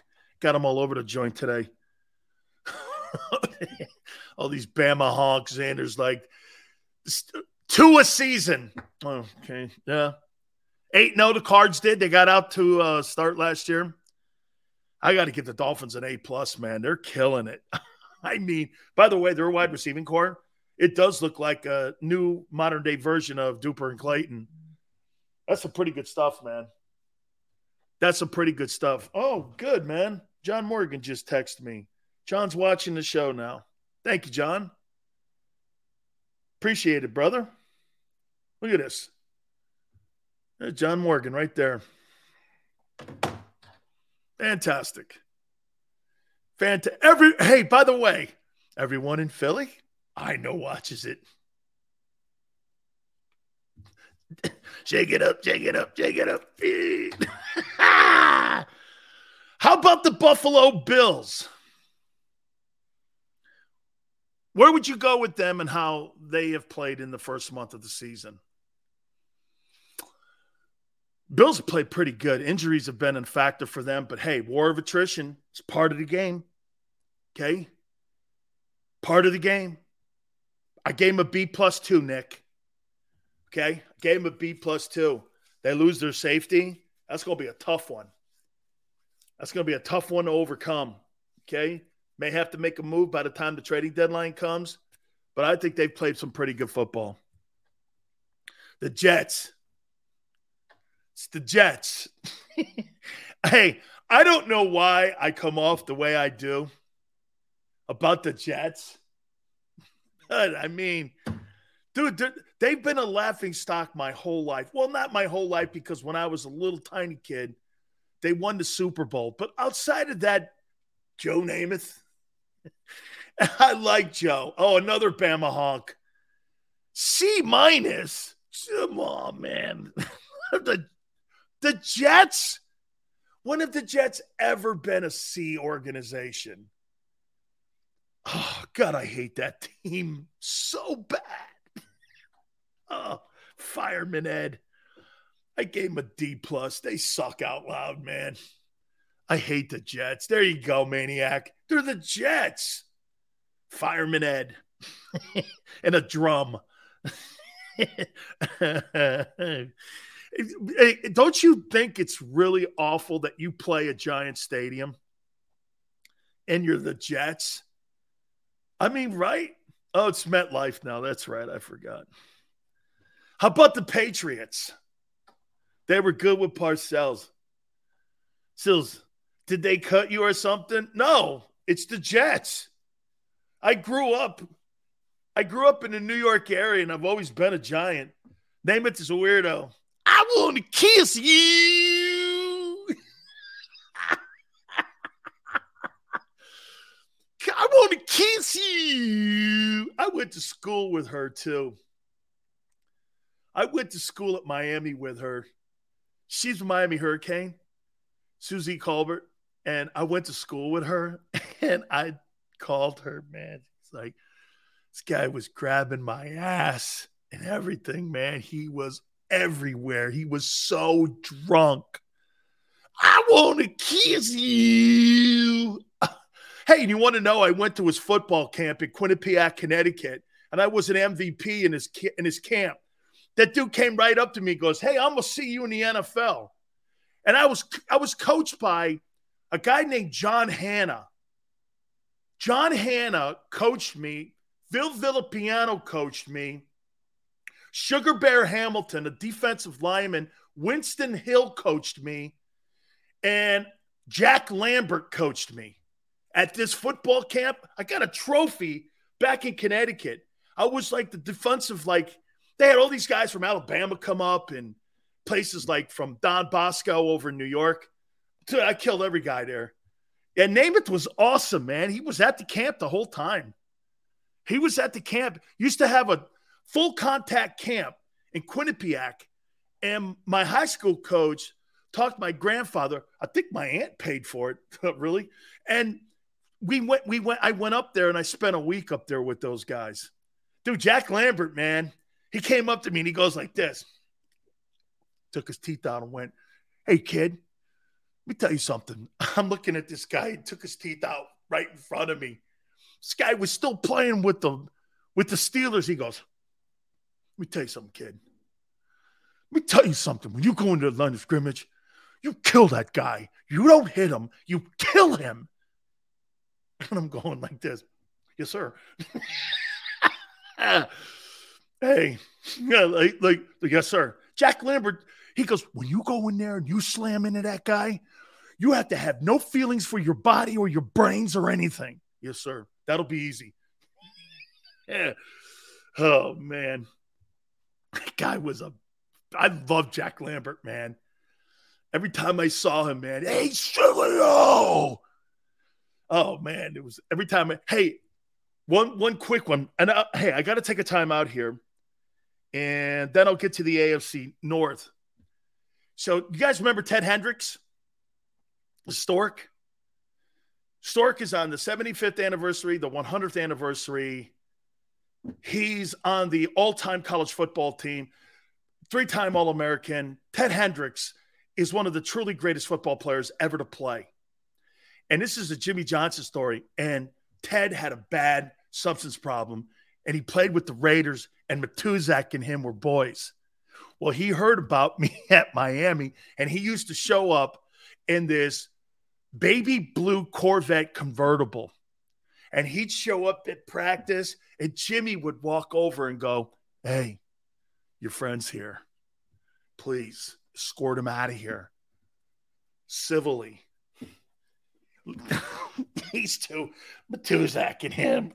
Ah, there he is. And I'm going, oh, shit. I come over. I get out of practice because Jimmy doesn't want it to be a scene. Yeah, hey, guys, how you doing? Hey, you going out with us? I'm like, please keep that down, man. I can't have the coaching staff hear that. They'll think I'm nuts. They already think I'm nuts, man. See this, Sileo? He puts his forearm, Ted Hendricks, under my chin. He goes, I could take you out with one fucking hammer. I'm going, yeah, I'm pretty sure you can, Ted. Matuzak goes, who is this guy here? How you doing? I went to Tampa. I got thrown out. I got thrown on my head, and now I'm with the Raiders. And I'm going like, this is a shit show, man. I had to escort these two drunk dudes, legendary football players, John Matuzak and Ted Hendricks, out of practice. I must have done that 5 times. Sileo, Hendricks is drunk again. I was like this guy's chaperone. Every time he showed up, he couldn't tell Ted Hendricks not to show up. I mean, he's one of the greatest football players of all time. I could take you out with one of these. I'm like, oh, man. I'm 21 years old, man. I'm 20 years old. One. I'm going, this guy's 35 years old. He's coked up. He's hammered. I'm like, oh, let me finish the AFC. We'll do that. Hey, by the way, my friends at Morgan & Morgan. Hey, John. There you go, brother. Right there. Look at John. Friends of mine now, 30 years. Can it get any better than that? Right there. Look at that. John Morgan, man. Can it get any better than that? For the last 30 years, Morgan & Morgan has protected their clients to the tune of $13.5 billion when it comes to compensation for their clients if you've been hurt or injured on the job. That's what it's all about, man. For the people, it's not a slogan. It's who they are, and it's what they've done for the past 30 years. With over 800 attorneys and offices in Philly, New York, and in Florida, nobody protects their clients better than Morgan & Morgan. There's no case too small or too big, and they will not be intimidated. Call them at 800-512-1600. That's 800-512-1600. The call is free. The consultation's free. And when you call Morgan & Morgan, do me a favor. Tell them Big Sil sent you. Many times when people are injured at a place of business, they don't realize they may have a case. The fact is, injuries should not happen. And most of the time when someone is injured, someone is at fault. Maybe the store manager installed a cheap, slippery floor, or there wasn't proper security. After an injury at a hotel, restaurant, store, or any place of business, it's so important to call us. Time matters, size matters. Morgan & Morgan, for the people.com.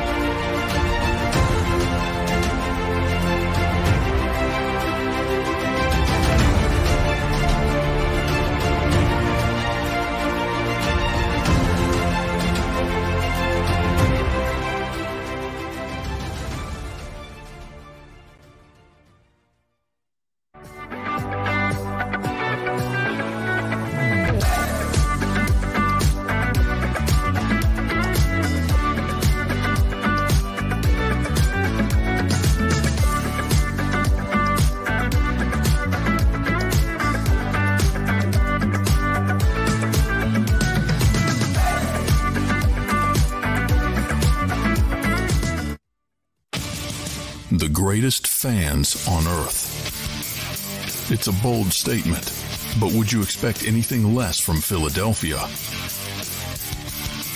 58 years of heartache creates a toughness, a grit, a resolve not found in most.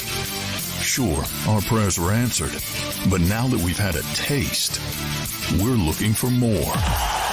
Pondley Hockey, official partner of the Philadelphia Eagles.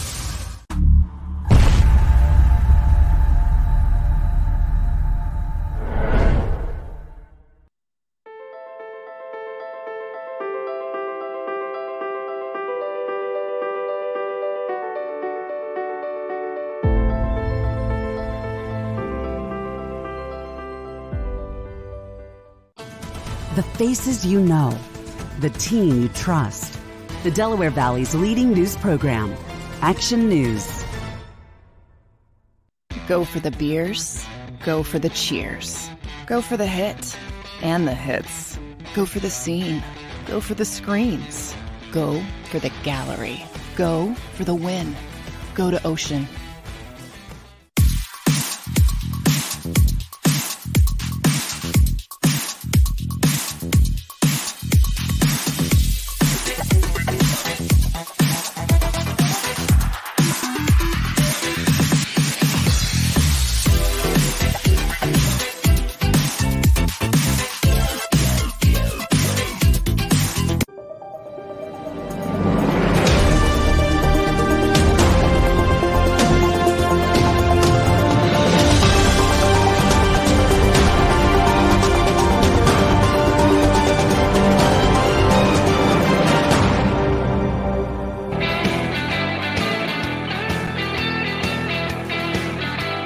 Jam goes, love the story, Sills.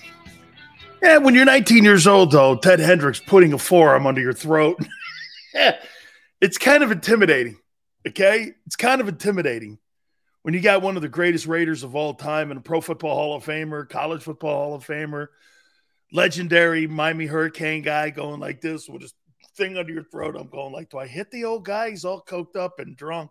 I love Ted. Ted's doing a lot better, though. Hey, did I show you this, guys? Look at 3 of these things. Look at that. A golf tag from one of Jerome's golf tournaments that I went up and see. They got a football camp in Brooksville, and Jerome started it when he was alive. And it's in Brooksville. They got a youth center and everything up there. And of course, he used to drag all our asses. You'd see like Randall Cunningham, Reggie White, Seth Joyner, Clyde Simmons, Andre Waters, and you'd see Wes Hopkins and Chris Carter and all the Hurricane guys. We'd all go up there. I think the tournament is July 27th. Okay? You know what's funny about that? That's the day he died. And his tournament is on the 27th, and he had it even on the 27th before that. So look at this little golf cat. And I said, you know what? Great, the chat. Hey, see this thing right here? I told him I'm going to give, because Rob said that Jerome was one of his guys. So Xander, I'm going to send this to you because I got 3 of them. And Rob plays some golf. I hear him talking about it. So I'm going to give this to him. I think you like it. And I think that's, I just realized it right now. I think you get the chance to put your foursomes names back there. Yeah, okay, I see it. You put your name. Oh, no, it's got your name, address, and your stuff here. Yeah, it's a golf tag. So I'm going to give this to Rob Ellis. Found 3 of them last night moving stuff around. I go, look at this. And I heard Rob talking about Jerome and how much he loved him. Sills is sending me one. Hey, Chad is a B. Sills is an A+. Sills is the realest dude on TV. Thank you, Stephen. I appreciate it. Sometimes, though, that gets me in trouble, brother. Sometimes that gets me in trouble, especially when you see all the people that get butthurt when I say something. Oh, my God. Did you hear Sileo what he said? Oh, my God almighty. He's such a bad guy. Do you know me? No.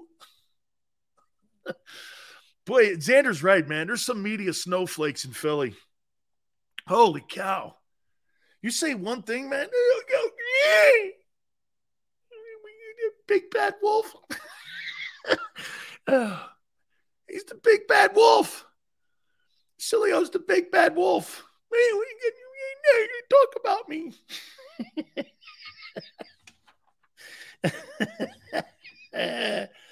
Oh, man. Xander's like this. Look.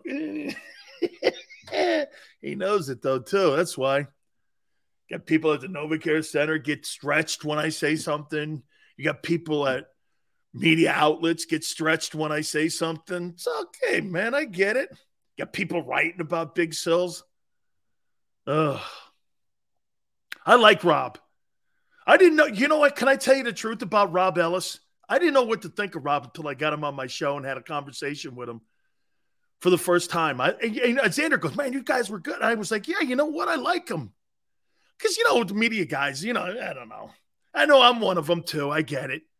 But I'm always a little suspect on the media guy.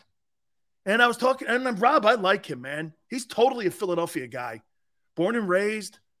Talking about, hey, you know what was really cool? He was talking about, winning that Super Bowl, his pop, how much it meant to all you guys when the Eagles won that Super Bowl. I got to tell you, man. That's truly one of the greatest stories of all time. You guys winning that Super Bowl and how much Doug Peterson means to you guys when he rolls into that building on Sunday. If you're not from Philadelphia, I don't think you understand it. And I kind of compared it to being a hurricane. If you don't know when people say this, it's a Canes thing. I'm going to turn it around for Eagle fans. It's a Philly thing. Is that fair? It's a Philly thing. Doug Peterson is a Philly thing. Jason Kelsey, it's a Philly thing. Okay? Kobe. As much as Kobe played in La La Land, come on, man, that guy ain't L.A. That guy lived in L.A. He's a Philly thing. Okay? Right? There's something about when somebody does something in a particular city and in an area that matters. Even, get this, even the symbolism of the Rocky statue. Fighting, underdog, getting a shot at the title. It's the story.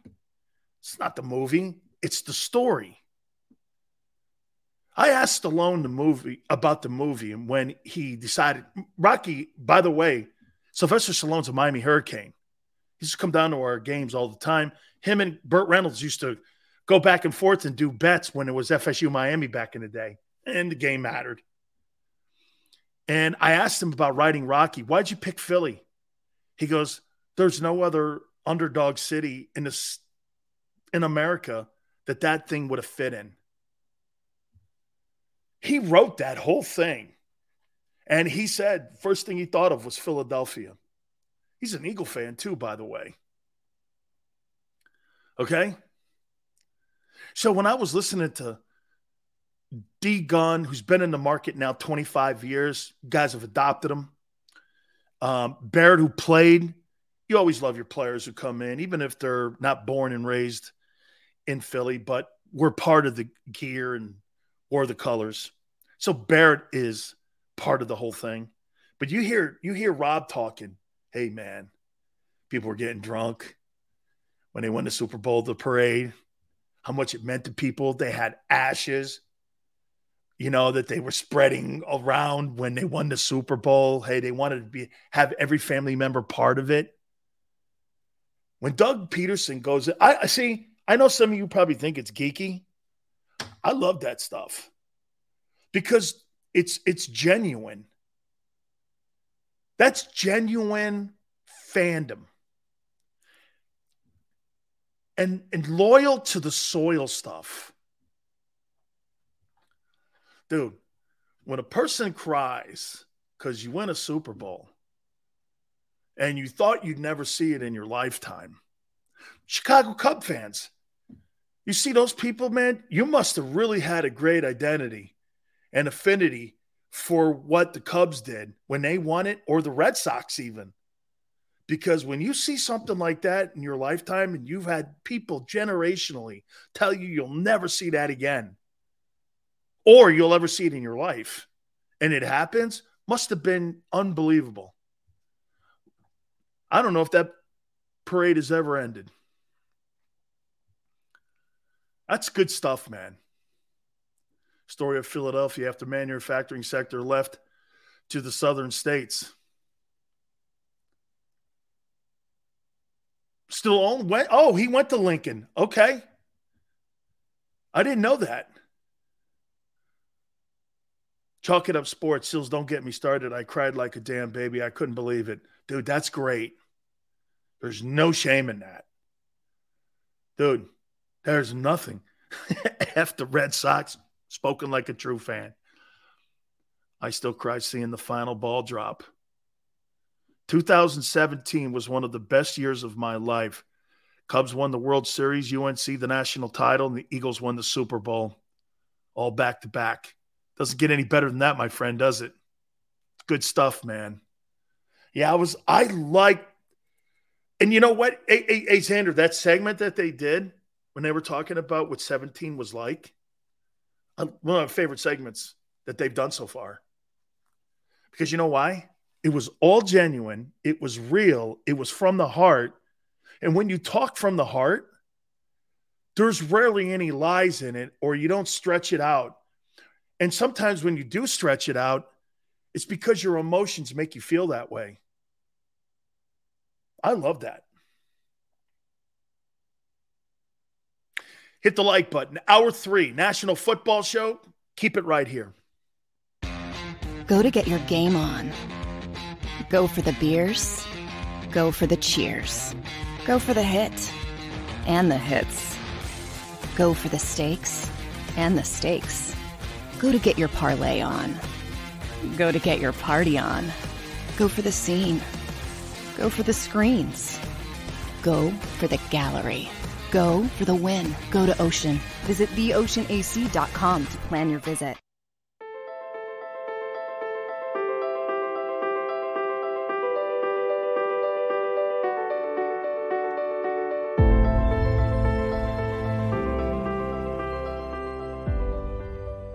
Jeff D'Ambrosio, Destination Downingtown's 5-day used car super sale. Jeff puts an end to high prices now. 5 days of the best car, truck, and SUV deals ever. Over 1,000 vehicles, every make and model. Stop overpaying. See Jeff today and get a quality car, truck, or SUV now. The 5-day used car super sale. Experience how easy it is to deal at Jeff's. Nobody treats you better. Nobody gives you more. Jeff D'Ambrosio, Destination Downingtown. GoJeffAuto.com.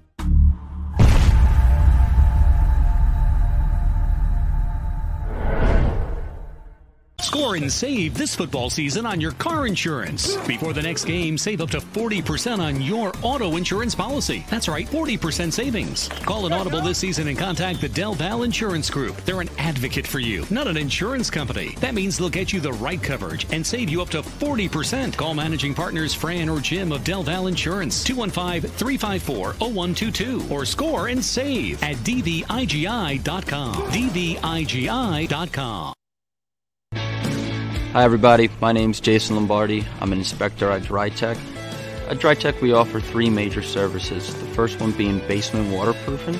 The second service we offer is foundation and structural repairs. And then the third service that we offer is mold remediation. If you feel you are having a waterproofing issue, give DryTech a call or check us out online.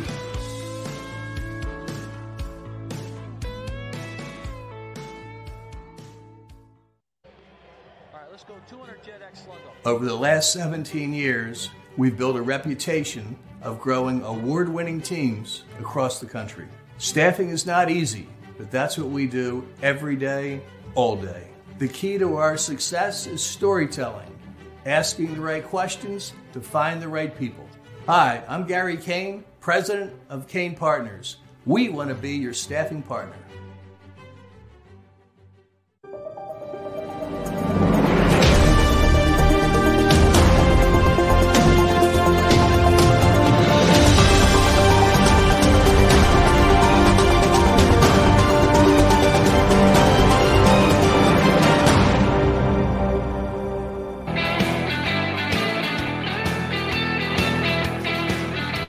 3, National Football Show. It's your boy, Big Sales. Please hit the like button. Does Josh Allen play Lamar Jackson this week? Oh, okay. Hey, how you doing? John Arbaugh just said that there's no quarterback in the National Football League like Josh Allen. Nobody throws a laser like that, moves around like that. There's nobody with that talent like Josh Allen. He's right. He's the most physically gifted player to come into the league since John Elway. He is freaky. That's just a freaky guy. 400 yards in the air, 80 yards, 100 yards rushing, throws darts, has a massive arm. He's accurate on the deep pass. There is nobody like him. I haven't seen anybody that came into the league since John Elway. Okay? Since John Elway. He's a special football player. Okay? Just an absolutely great player. Okay? Great football player. Andrew Luck can't move like him. Luck was a crash. He was a crash course dummy too, like Wentz. Andrew Luck was a better version of Carson Wentz. Played with a reckless abandon. Okay? Reckless abandon, man. Lamar is slinging the ball too. He really is. By the way, here are your top 3 candidates. First month of the season for the most valuable player award. Are you ready? Josh Allen. Number 1. Patrick Mahomes. Number 2. Jalen Hurts. Number 3. Those are your top 3 guys, according to a sports book that I will not name because I don't get paid by them. Those are your top 3 dudes. Jalen's 3rd behind Mahomes and Josh Allen. And you would have to say, but you see, Josh Allen and Patrick Mahomes are doing things that people expect. Hurts is doing shit no one expected. No Lamar, I know, man. He's like 5th. I'm like, I don't think so. I think he's in the top 5. You'll probably put him. I'd put him 4th. Okay. Paul goes, "Where's your snide joke about Hurts? What are you talking about? He's 3rd. He's on the podium. He's getting a medal." Dude, I tell my daughter all the time, you get on the podium, you're all good. Rest of it's politics. Okay? Hey, he's on the podium. I would never have put that dude on the podium after the first month of the NFL season. And there he is. No Cooper Rush.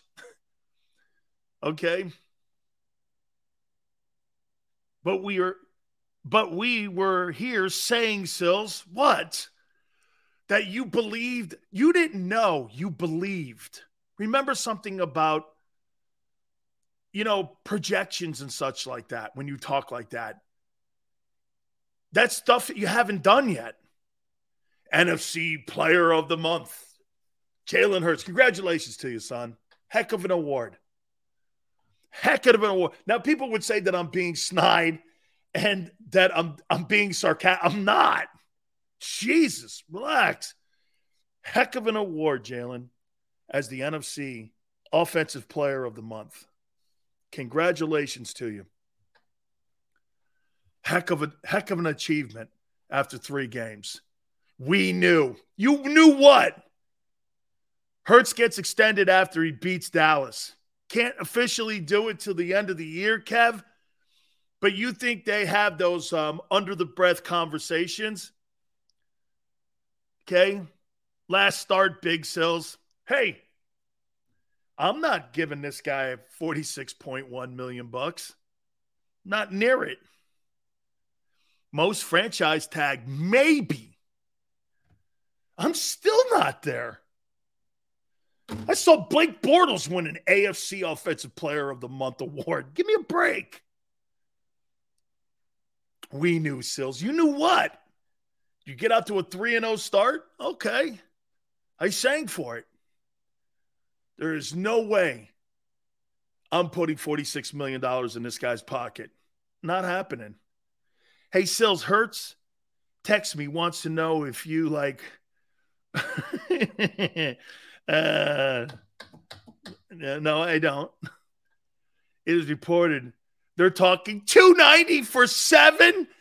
Oh my God. Oh my God. $290 million for 7 years, GT. They're talking no way will that owner pay 46-1 for Jalen Hurts. I don't give a shit what you guys say. I want to see that check stroked. No way. No way. Okay? Sills hanging on the Hurts bandwagon with one hand. I'm not on no bandwagon. He's had a nice start. Thank God you're not the GM. Well, I could save you $15 million easily. I'd never sign that guy, Hassan Reddick. First, I would have asked him if he could put like wedges in his shoes to make him a little taller. And maybe some bricks in his pocket to make him a little bigger. I mean, you can't look like Xander Krause and play defensive end for the Eagles.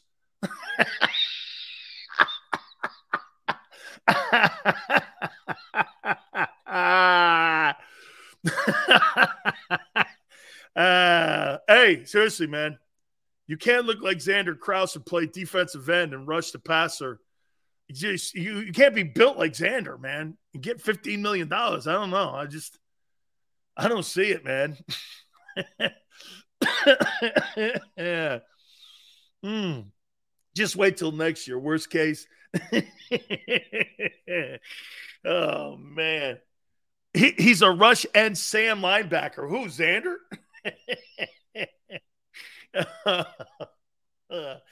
Oh, man. I got to finish.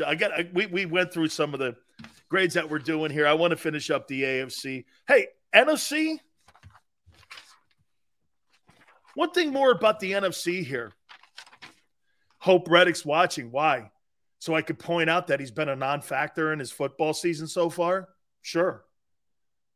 Tell it to his face. I don't have a problem with that. Like I said, the dude would need a Tokyo phone book to look me in the eye. Are you kidding me? 6'1", 230. Your kicker's that size. Okay?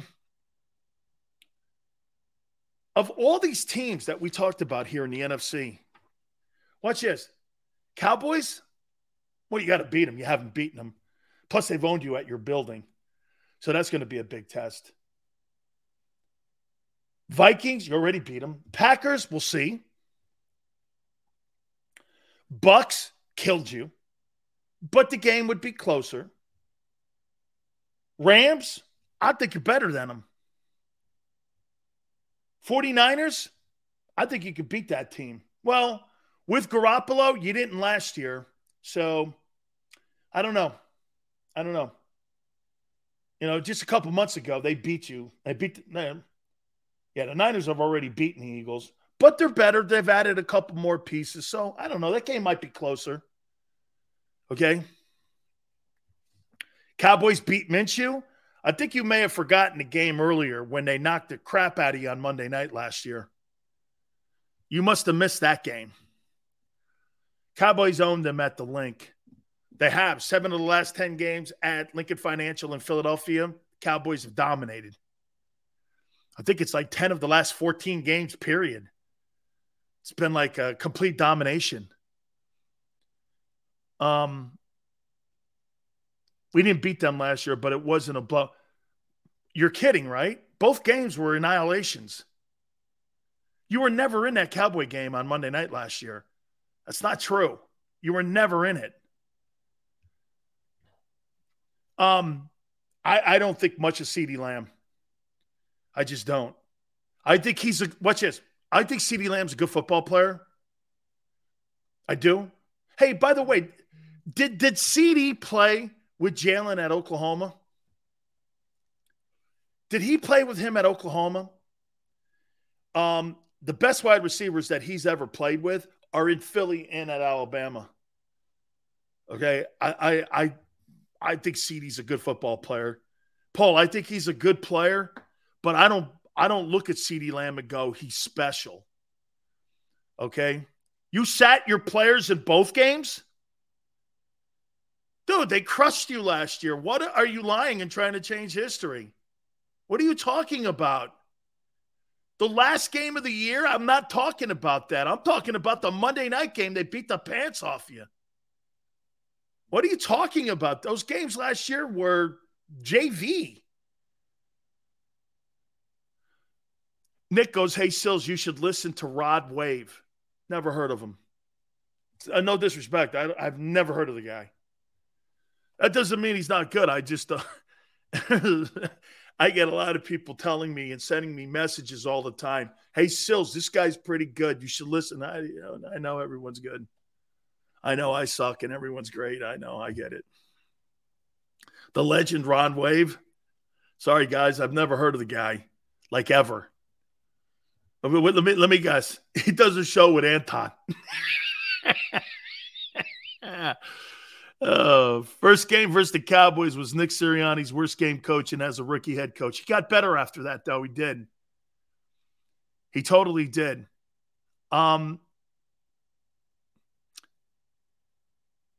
first Dallas game, the defense let.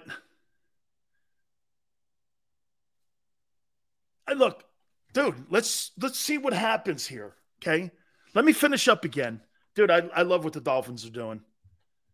Okay. Can we flush last year, GT? Yes. Yes. GT. Yeah. Okay. New year. That's what Brady does. He flushes every year, whether it's got a Super Bowl trophy or not, right? Yeah. And is the kid better than, how about this? Is Jalen Hurts better 3 games into this year than he was 3 games into last year? 10 times. Look at the growth from last year with Jalen Hurts' first 3 games to the first 3 games this year. It's a different guy. It's totally a different guy. Okay? Completely a different team. Actually, you want to hear this? I think Jalen Hurts is playing better than what the offensive line of the Eagles is playing. I think the Eagles' O-line has not played their best game. Okay? How many times last year did we watch that team roll for 238, 38 carries and just destroy teams at the line of scrimmage? They're trying to do more things this year, which is making the blocking schemes more complicated. That's why you're seeing communication issues sometimes with Isaac Seumalo turning around and talking to the quarterback because there's more pass protection involved in the game plan than there was a year ago, especially in the second half of the season like we saw a year ago, right? Last year, they were a dominant run team. This year, they're trying to sprinkle in what? Being balanced.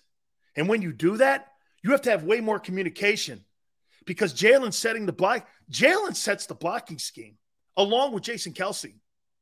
He sets it. If he sees a blitzer, he's reading the safety. Guys on the seam, guys over on the hash. If you're on the short side of the field, brown set, weak set.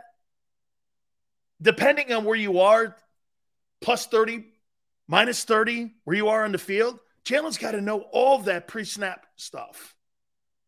And when you have to have the quarterback doing all of that, your center's got to help you out here. And your center's calling out odd even. What is he doing when he's calling odd even out? Okay? If you got an odd front, what is that? He's got a nose over him, which means what? Quick count. Get the ball and help the center out. That's why if you ever notice and you watch what Kelce has, here, guys, this is how Barrett and I watch the game. When Kelce goes odd even and he's calling and telling the quarterback it's an odd front. Odd front's 34. Odd front's a 50 front because you had a nose on you. What traditionally do you want to make sure you get between the quarterback and the center? Center snap exchange.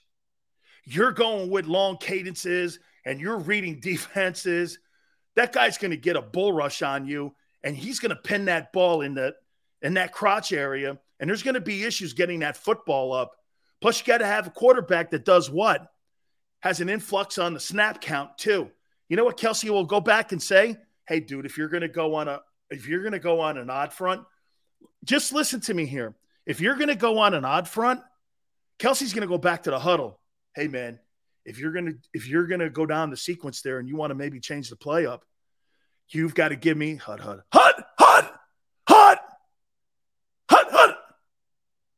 You've got to change your cadence up. I'll tell you who was remember Jay Cutler? Jay Cutler, he would go hut. And what you do is, hey, and you want to know something, guys?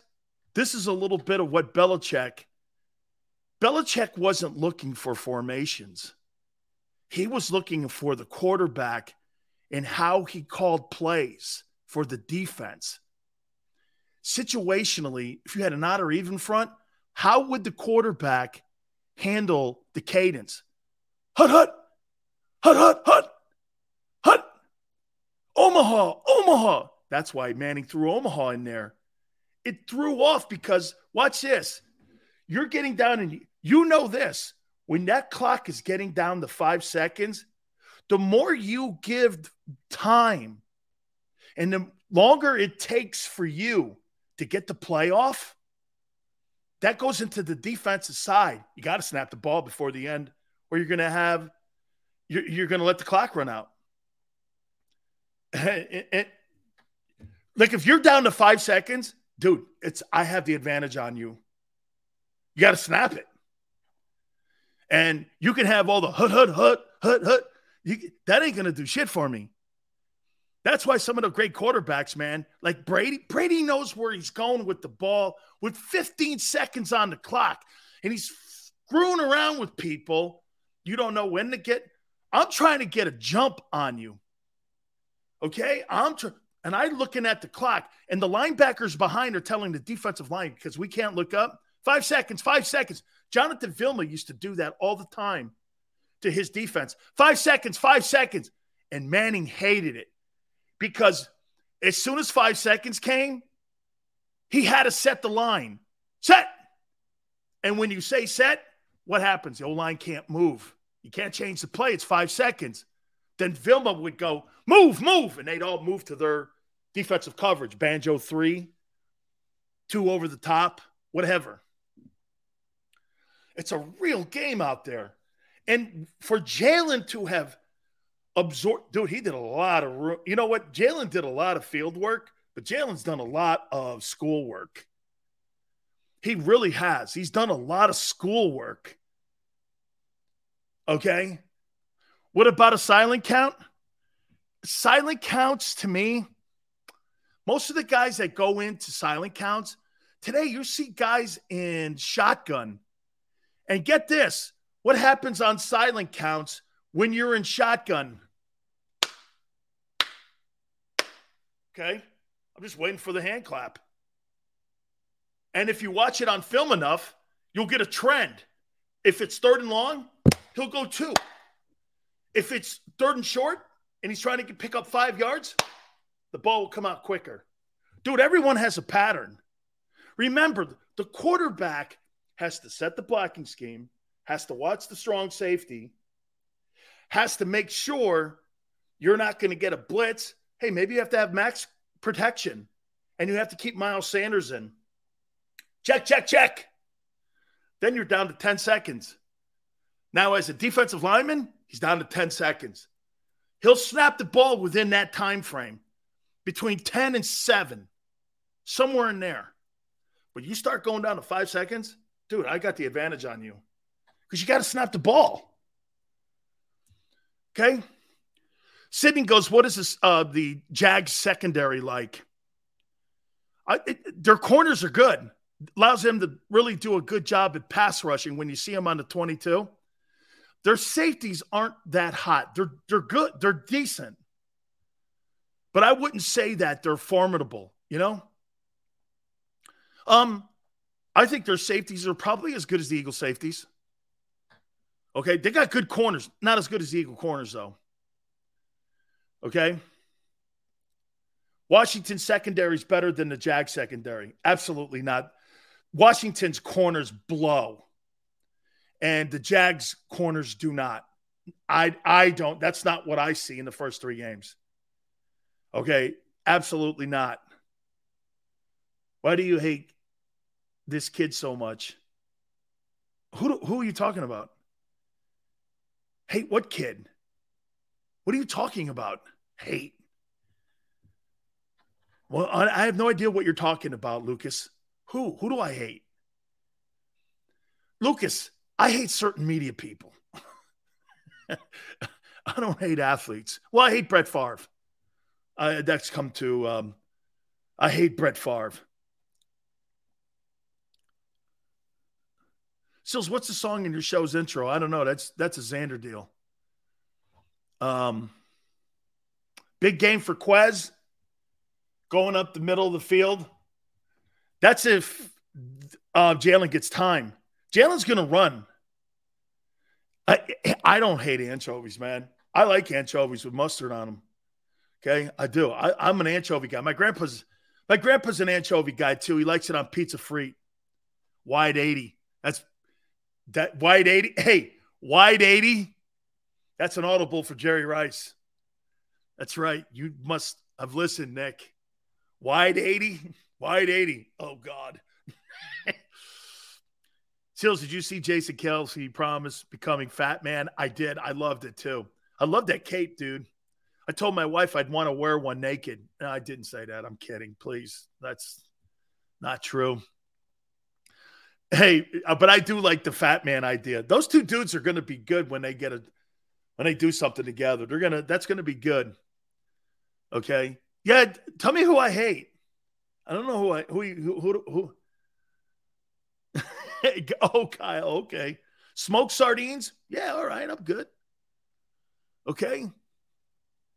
You see the Kelce Brothers show. I do, man. I'd like it actually. Okay. I do. I dig that thing, man. I want to finish up this because I hate leaving something open like that here. We talked about the first month of the season in the NFC. I talked a little bit about the AFC East. I think the Dolphins are absolutely killing it in the AFC. I mean, you might say they're the best team in the AFC. This game tonight's going to be interesting. I guess Tua's playing tonight. This is one of Xander's boys. So, I mean, I'm a Joe Burrow guy. I think they right the ship. I think the Bengals win tonight. I think they take care of business. I mean, they have to. You can't go to 1-3. I don't think you can, especially in the AFC. I don't think you can go 1-3. Says, I think you're hard but fair. Nothing wrong with that. Thank you, Razor. Have I not said that the kid's getting better? Dude, he's the player of the month. I mean, what do you want me to say? You want me to be like Skip and tell you that LeBron sucks? LeBron just won an MVP award? I can't do that. I can't sit here and make my take sound good when a guy wins the NFC Offensive Player of the Month award. How in your right mind would you think I would do that? That's that old school broadcaster guy who has to try to, jam that square into that round hole. And, you're constantly trying to get your point across. Yeah, but he's this. I'm just telling you, I don't like that style of ball because it's never won a Super Bowl. It's fun to watch. And like Dak Prescott, I'm not paying him $46 million. I'm just not. I haven't seen enough winning against important teams yet for me to go there. I think he's playing good. I really do. Not good, great. Okay? But I'm not there, man. 290 for 7. Good luck. Good luck. Eagles only team undefeated. Okay, but so that means you think they could beat Tom Brady and the Bucs and Patrick Mahomes and the Chiefs. You think they could beat those teams, even though they're the only undefeated team. Okay. Okay. Jalen may be the MVP. A lot of football. Hey, Yale. That's a great point, Yale. I'm saying I'm saying that the Eagles, or I'm not paying Jalen Hurts 46.1. I guarantee you the Eagles are saying the same thing. Yeah, you're right. I guarantee you the same thing. Your own team will say it. They're not paying him 46.1 now. No way. No, you think that owner is going to pay market value for him when they try to get hometown deals on every guy that's under Howie's roster? Since when? Since when? Oh, that's right. Since they got taken by that Wentz deal. You think he wants to roll into one of those again? Oh, I don't. Sorry, GT. Beating the Lions and beating the Commanders is not $46.1 million. Beating the Packers, beating the Cowboys, winning your division, getting to the NFC top. Hey, Kyler Murray will never win. No way. I think Jalen Hurts is a better player than that. Watch this. Let me take it back. Kyler Murray has more talent than Hurts, but Hurts will go further. Hurts will go further because Hurts is a better teammate. He's a better teammate, and he works harder. He studies, and he cares. Kyler Murray cares about Kyler Murray. Kyler Murray, okay? Kyler Murray's Aaron Rodgers. Not as talented, but he's got the same mentality as Aaron Rodgers. It's a shitty mentality. It's a whole, I'm starting to look at certain guys in different ways. Dak Prescott is Kirk Cousins. And Kyler Murray is Aaron Rodgers. The shittiest attitudes on the planet. They moan and cry about everything. Then again, they're quarterbacks. So those guys cry and moan about everything. Kyler Murray's Aaron Rodgers. Those are guys you don't like to be around. You know when a guy walks in a room and everyone shuts up? He's the guy. When a guy like Brady walks in or Jalen Hurts walks in, they lighten the room up and everybody wants to go over and talk to him and shake their hand. You know what I'm talking about. Guy walks into a room or a person walks into the room, it deflates the room. Aaron Rodgers, Kyler Murray look like that guy to me. They deflate the room. Jalen, Brady, guys like that, the room gets lifted. Lamar Jackson, room lifts when those guys come into the room. Okay? Those guys, there's just certain, when Carson Wentz walks in the room, half the room leaves. Because he only picks out certain people in the room that he's going to have a relationship with. And there's 53 guys on a roster. That's Carson Wentz's biggest problem. He's a shitty teammate. He doesn't, and by the way, he doesn't even know it.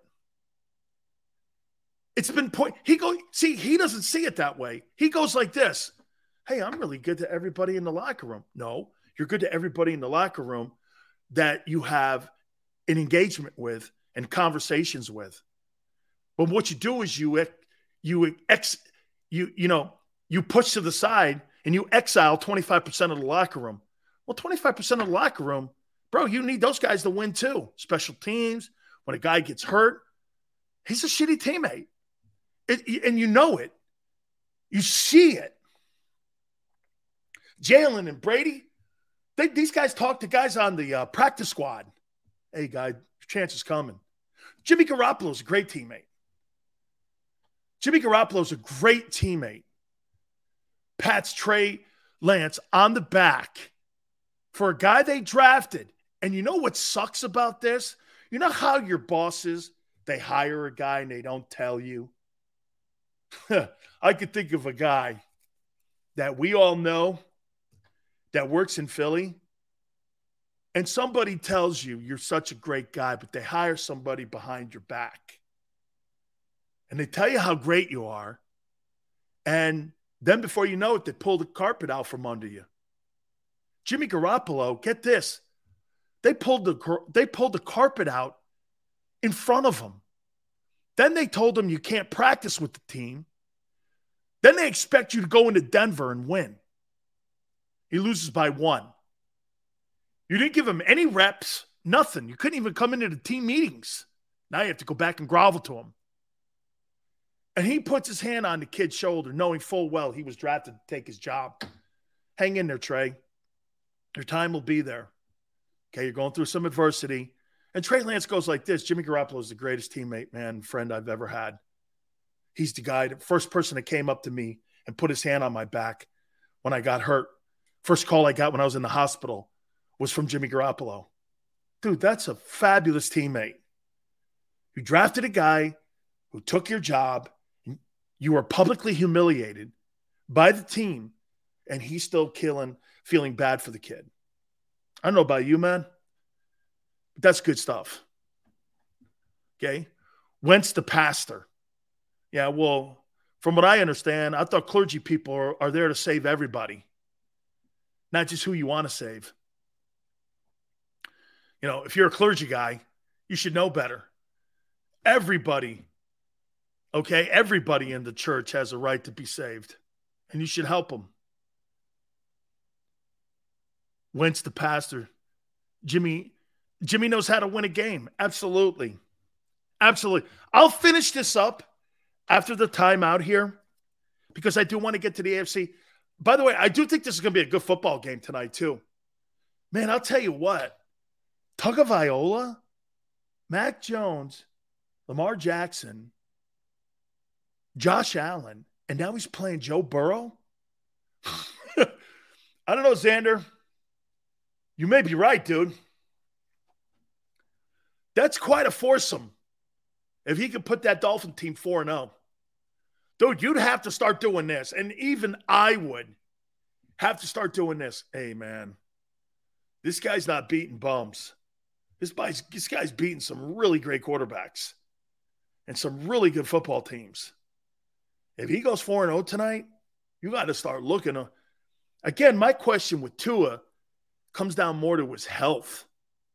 I got the Bengals too, Joshua, tonight. All right, hit the like button. Keep it here on the National Football Show. The greatest fans on earth. It's a bold statement, but would you expect anything less from Philadelphia? 58 years of heartache creates a toughness, a grit, a resolve not found in most. Sure, our prayers were answered, but now that we've had a taste, we're looking for more. Pondley Hockey, official partner of the Philadelphia Eagles. Action News at 11 with Rick Williams. It's the team you trust to bring it all together. The stories that impact your community. A sports roundup for the locals. And the AccuWeather forecast you depend on. Action News at 11 with Rick Williams. Go to get your game on. Go for the beers. Go for the cheers. Go for the hit and the hits. Go for the stakes and the stakes. Go to get your parlay on. Go to get your party on. Go for the scene. Go for the screens. Go for the gallery. Go for the win. Go to Ocean. Visit theoceanac.com to plan your visit. Since 1977 at Rafferty Subaru, we have always been about our customers and the community. Early on, a safe and durable option, we've evolved to become the best overall brand according to Kelley Blue Book. Over the last 14 years, we've donated thousands of dollars through the Subaru Share the Love event and found homes for hundreds of pets. The Rafferty family is proud of our 45 years in business. This month, celebrate our anniversary with special financing on select models. Visit us and see why.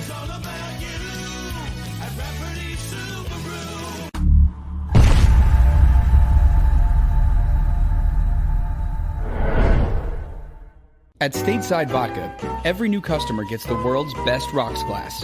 Free.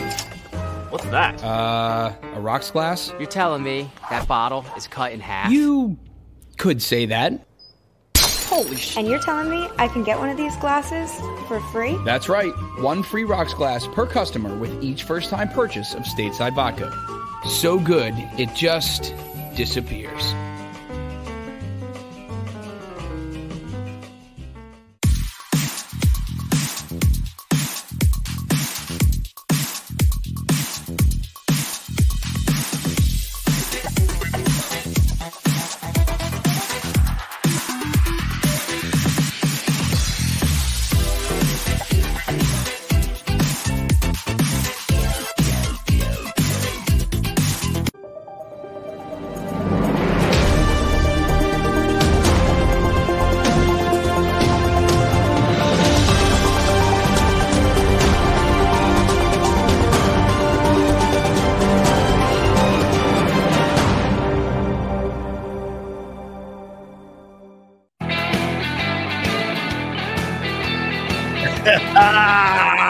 Shake it up, shake it up, shake it up. Those guys put that open up there, man, and it's killing it. How you doing? Don't ever question the greatness of Big Sills. Hey, why did he say that? Doug didn't want to come. Hey, I'm not. All I'm saying is that was awful fishy. Nate Sudfeld. Let's see. I just wanted to see. Remember the comment at the press conference? They got a soundbite in my open when I'm talking about Doug potentially not wanting to coach Jalen style. He never thought Jalen would be here. Nobody did. And he is. He's opened everyone's eyes. And my point was, I remember that press conference. And he was taking all the darts and asked the question, why'd you put Nate Sudfeld in? Well, we just wanted to see what he had. Well, if you're in love with the guy, Hurts, isn't it more imperative that you start getting him prepared if he's the heir apparent? So did you actually think that Nate Sudfeld should deserve reps in Doug Peterson's final game as a coach for the Eagles? Really? Where does that thinking and where do you connect that if you think Jalen's the heir apparent at that particular time? Where did you hear that? I never heard Doug say that. As a matter of fact, the actions of the organization don't dictate that. They got a better pick. Well, wait a minute. What's more important, the pick or developing a quarterback? You can't justify that last Doug Peterson game. You cannot justify it. You cannot justify how he ran that last game. The deactivations that he had, the sitting of the starters, so they could get a better pick that you had no clue who you were going to take. You had no idea about Devontae Smith then. How did you know he'd even be there? You had no idea he would be there. Guy just won the Heisman. He could have went fourth. You had no rhyme or reason to think that would be Devontae. Shit, the Cowboys fell into Micah Parsons. You may have fell into Micah Parsons. Okay? So, wait a minute here. They were trying to screw the Giants out of the playoffs. Dude, one thing I learned, you got to worry about your own crib before you worry about somebody else's crib. You don't think that was fun, fishy, Doug Peterson's final game? Boy, there's no talking to you if you don't think that all that stuff. Even Jason Kelce sitting on the bench went, you read his lips.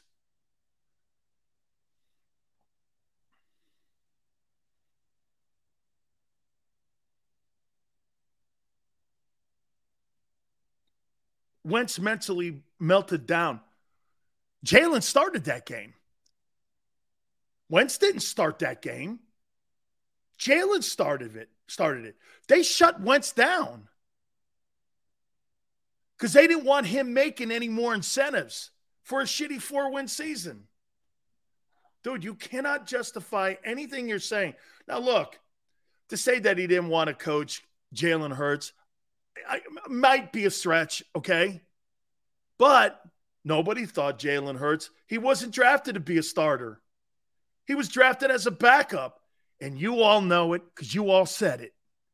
Shitty pick, taking a second rounder as a backup. Everyone in Philly and in the media said it. Now you're trying to revise history. Not true. Everybody that's watching now knows he was not drafted to be the starting quarterback in Philly. So where in your right mind would he think that he felt compelled to want to coach him? What in your right mind would think that? When they said it publicly, he was not drafted to be the starter here. But I'm wrong? Oh, okay. Yeah, hindsight. Hindsight, not then. You're making shit up when you say that. The actions of that last season and the actions of the ownership group, the head coach, and the GM do not line up with anything you guys are saying, and it's not true. So you may think that I'm sitting here saying that, but he wasn't drafted to be the starter. And to sit here and try to tell me Doug wanted to coach Jalen Hurts, a guy they drafted as a backup, and you now think that Doug wanted to coach a backup quarterback again? I don't believe you. You may say, hey, you may not like to hear this. Jalen has broken all these barriers and fences down, though, and he has shocked the world. True. With this start, he totally has. There is nobody at that last game of the year was saying that. That is a fact, and you know it, but you don't want to hear it. That's why Big Sills is here for you.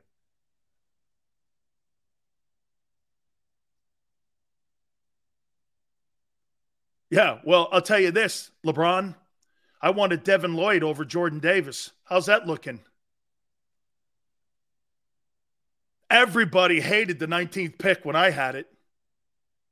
It's like, I want the kid from Utah. Oh, the guy's not that hot. He's not that. I'm like, really?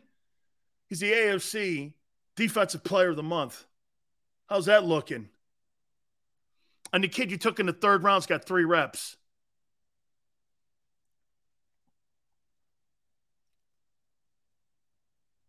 How he told Doug to play Hurts. That's when everything blew up because, yes, Doug wanted to go with his starter, Wentz. But he was playing terrible. He was. Gaming. Wentz, that last stretch of games that Carson Wentz played was terrible. It was a collection of Titan games from a year ago. Ugh. Pat, sack, fumble, kick, field goal, touchdown. He was just all over the joint. That thing, and I don't know who he was throwing to. I mean, there were a billion tomato cans he was throwing to at the end of the year there, too. That's right, Bob. And by the way, Jalen has gone from a security seatbelt to being a MVP contender this year. If he was so great of a prospect, why wasn't he in the first round? You guys are trying to make this guy more than what people thought of him when he first came out of Oklahoma. 99% of the people in Philly and around the country thought it was a dog shit pick. And if he was this guy, he'd have been a lottery pick like Kyler Murray was. Or he would have been a top pick like Baker Mayfield was, and he wasn't. Nobody thought he was a franchise guy. But now you're trying to revise history. That's my point. Doug is now seeing that this guy is turning into something that he didn't even expect. Doug's got to be one of the most surprised people on the planet with Jalen Hurts because they drafted him to be a backup. Yale, I'm rooting for him too. I am. This guy's making me feel almost like the way Lamar Jackson made me feel. That's a good thing. Doug, you don't want me right. You want Jalen to be right. This is not about Dan being right. I don't do a show to be right. I do a show to talk about sports and players. This has got nothing to do with right and wrong. Geez, man, I never thought I'd ever had to explain that. This has got zero to do with right and wrong. If that player all of a sudden turns into an all-pro quarterback, that's bad? Since when? Why would I sit there and go like this? Well, he still sucks. I don't do that. Okay? I don't do that. Man, you guys must be conditioned by some really interesting sports people in Philly and in your particular markets. This ain't a show about being right. This is a sports talk show that we all have a conversation with. Dude, you know what my credibility is? My credibility is in the listening to everyone go, Sileo, you're wrong. Sileo, you're right. Hey, did you see that? My credibility is that I listen to everybody. And when I'm wrong, I admit it. That's my credibility. Credibility is not something that you sit there because you've made 10,000 predictions on something. Credibility is something that comes with people who listen and adapt and adjust. That's credibility to me. All right? When Hurts connects with the offense, we'll put up points. Hey, thank you very much, Brian. I appreciate it. It's Yale. Can you think of anybody that has changed his DNA coming out of college as much as Jalen Hurts has? You think Josh Allen's in that same? I always thought Josh Allen had unbelievably gifted ability. And I saw it at Wyoming. I did. I saw it. I thought Jalen was good at Oklahoma, but he just looked like another college dude. He looked like Tommy Frazier at times to me. Okay, I mean, right? He put up big numbers, but everyone puts up big numbers now in the Big 12. I mean, I've seen a ton of kids come out of the Big 12, and they were horseshit. The Big 12 putting up franchise quarterbacks? Really? Okay, right? Okay, Texas Tech, you got Mahomes. I mean, who else in the Big 12? Jalen's starting to look like one. Kyler, it's really one school, isn't it? I mean, Oklahoma State. Mason Rudolph? Who? Right? I mean, Southeastern Conference? Brandon Weeden. Yeah, Oklahoma State. Keep telling me how good of a passing offensive school that is. And I'm like this. You're kidding me, right? Baker Mayfield and everybody who went to Oklahoma. Derek Carr is not from the Big 12. He went to Fresno. Okay, he's a Fresno State guy. Actually, I like Fresno State. They put out some pretty good football players. So, I mean, right? I mean, the Big 12. Guys put up big numbers every year. Who do you think wins Sunday? Look at Sandman. Can't wait until tomorrow. RG3? Baylor? Yeah, okay. I guess. Was the rookie of the year before he got hurt. Right? Okay. Hey, you know, A&M for a little bit, they were in the Big 12, right? I think they were, right? Then they went into the Southeastern Conference. I think they left the Big 12, right? Yeah, no. The guy who won the Heisman, Manziel, played in the SEC. He didn't play in the Big 12. I don't think. Yeah, 33-year-old Whedon. He was a baseball player. Hey, Nick, thank you, man. That's really great. Yeah, dude, this is not about me being right. It's got nothing to do with that. Jesus, Remedy, I've never done a show like that where I want to be right. I want to be entertaining.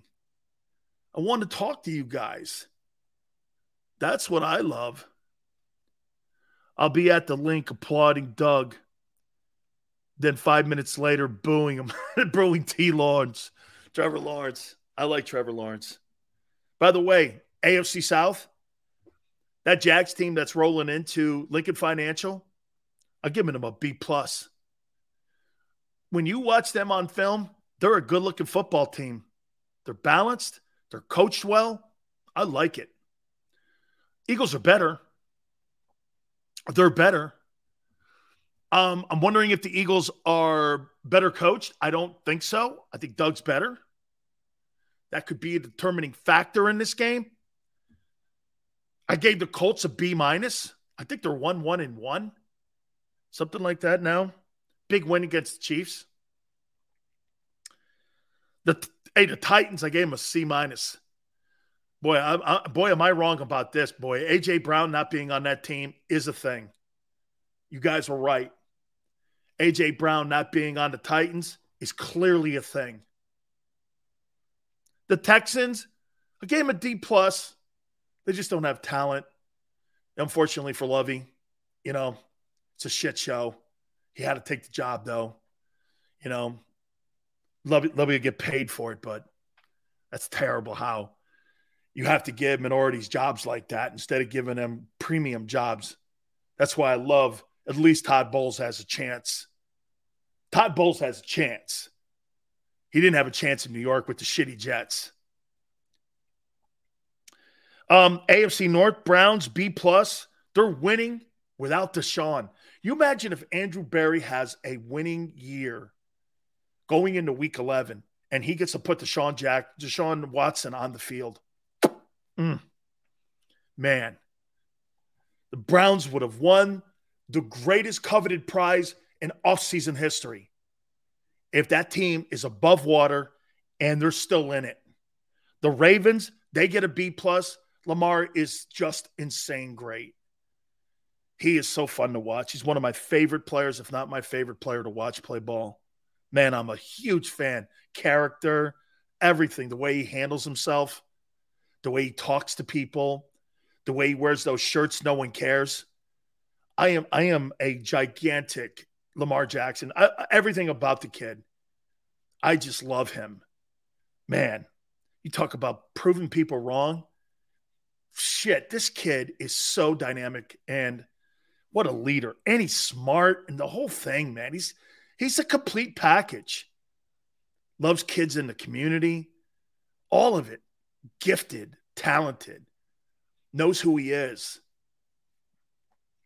That's another guy where you look at the face of a franchise, and Lamar Jackson is clearly the face of a franchise that may bug some people the wrong way, okay, by his clothing and his gold teeth. But to me, that's a prime example of what a leader is and somebody that you want representing your community and your company. Lamar's it. There's no getting around it. AFC West, a little bit underachieving, right?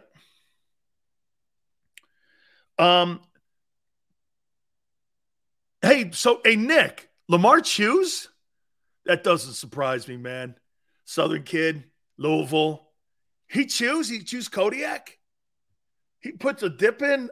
Oh, no way. He doesn't. No way. He doesn't do dip. Does he dip? That's crazy. I never noticed it before, man. Lamar dips? Get out of here, man. No way. The Broncos, I gave them a C. I think they look terrible. Oh, I'll get to that. The Raiders, gave them a D-. Dude, Josh McDaniels already in trouble after 3 ball games. And Chargers, D+. About Coolio taking a knee. Hey, Nick, I see it now, man. I was totally in left field, man. Rapper Sills. Oh, man, that's funny shit, man. Yeah, hey, thank you, Nick. CTE to the head, dude. Hey, man, Coolio had him in my studio in Tampa when he came down to do a concert, man. And Ice Cube knows him very well. He texted me last night. He goes, Sills, man, can you believe it, Coolio? And I'm like, no. I think he was 59 when he took a knee, man. All good. Hey, guys, I got the Bengals tonight in a close one. 21-20. I think this is going to come down to the final play, and I think Joe Burrow makes the final play. I think Tua plays well. I can't wait to see this, man. This guy's played a murderer's row of quarterbacks, Tua Tagovailoa. This will be a big step for him tonight if he beats this guy, Burrow, too, who just won the AFC. Till tomorrow, Football Friday. We're getting closer and closer. Everyone be safe out there, too. Hurricane Ian out there, man. Just watch yourselves out there. Make sure you don't go into any puddles or anything if you're down in that neck of the woods. Phone lines and power lines are hidden under those things. People get electrocuted all the time. So be careful out there, too. Football Friday tomorrow. Enjoy your football on Thursday. We will see you tomorrow going 3 to 6, and we'll see you on the flip side.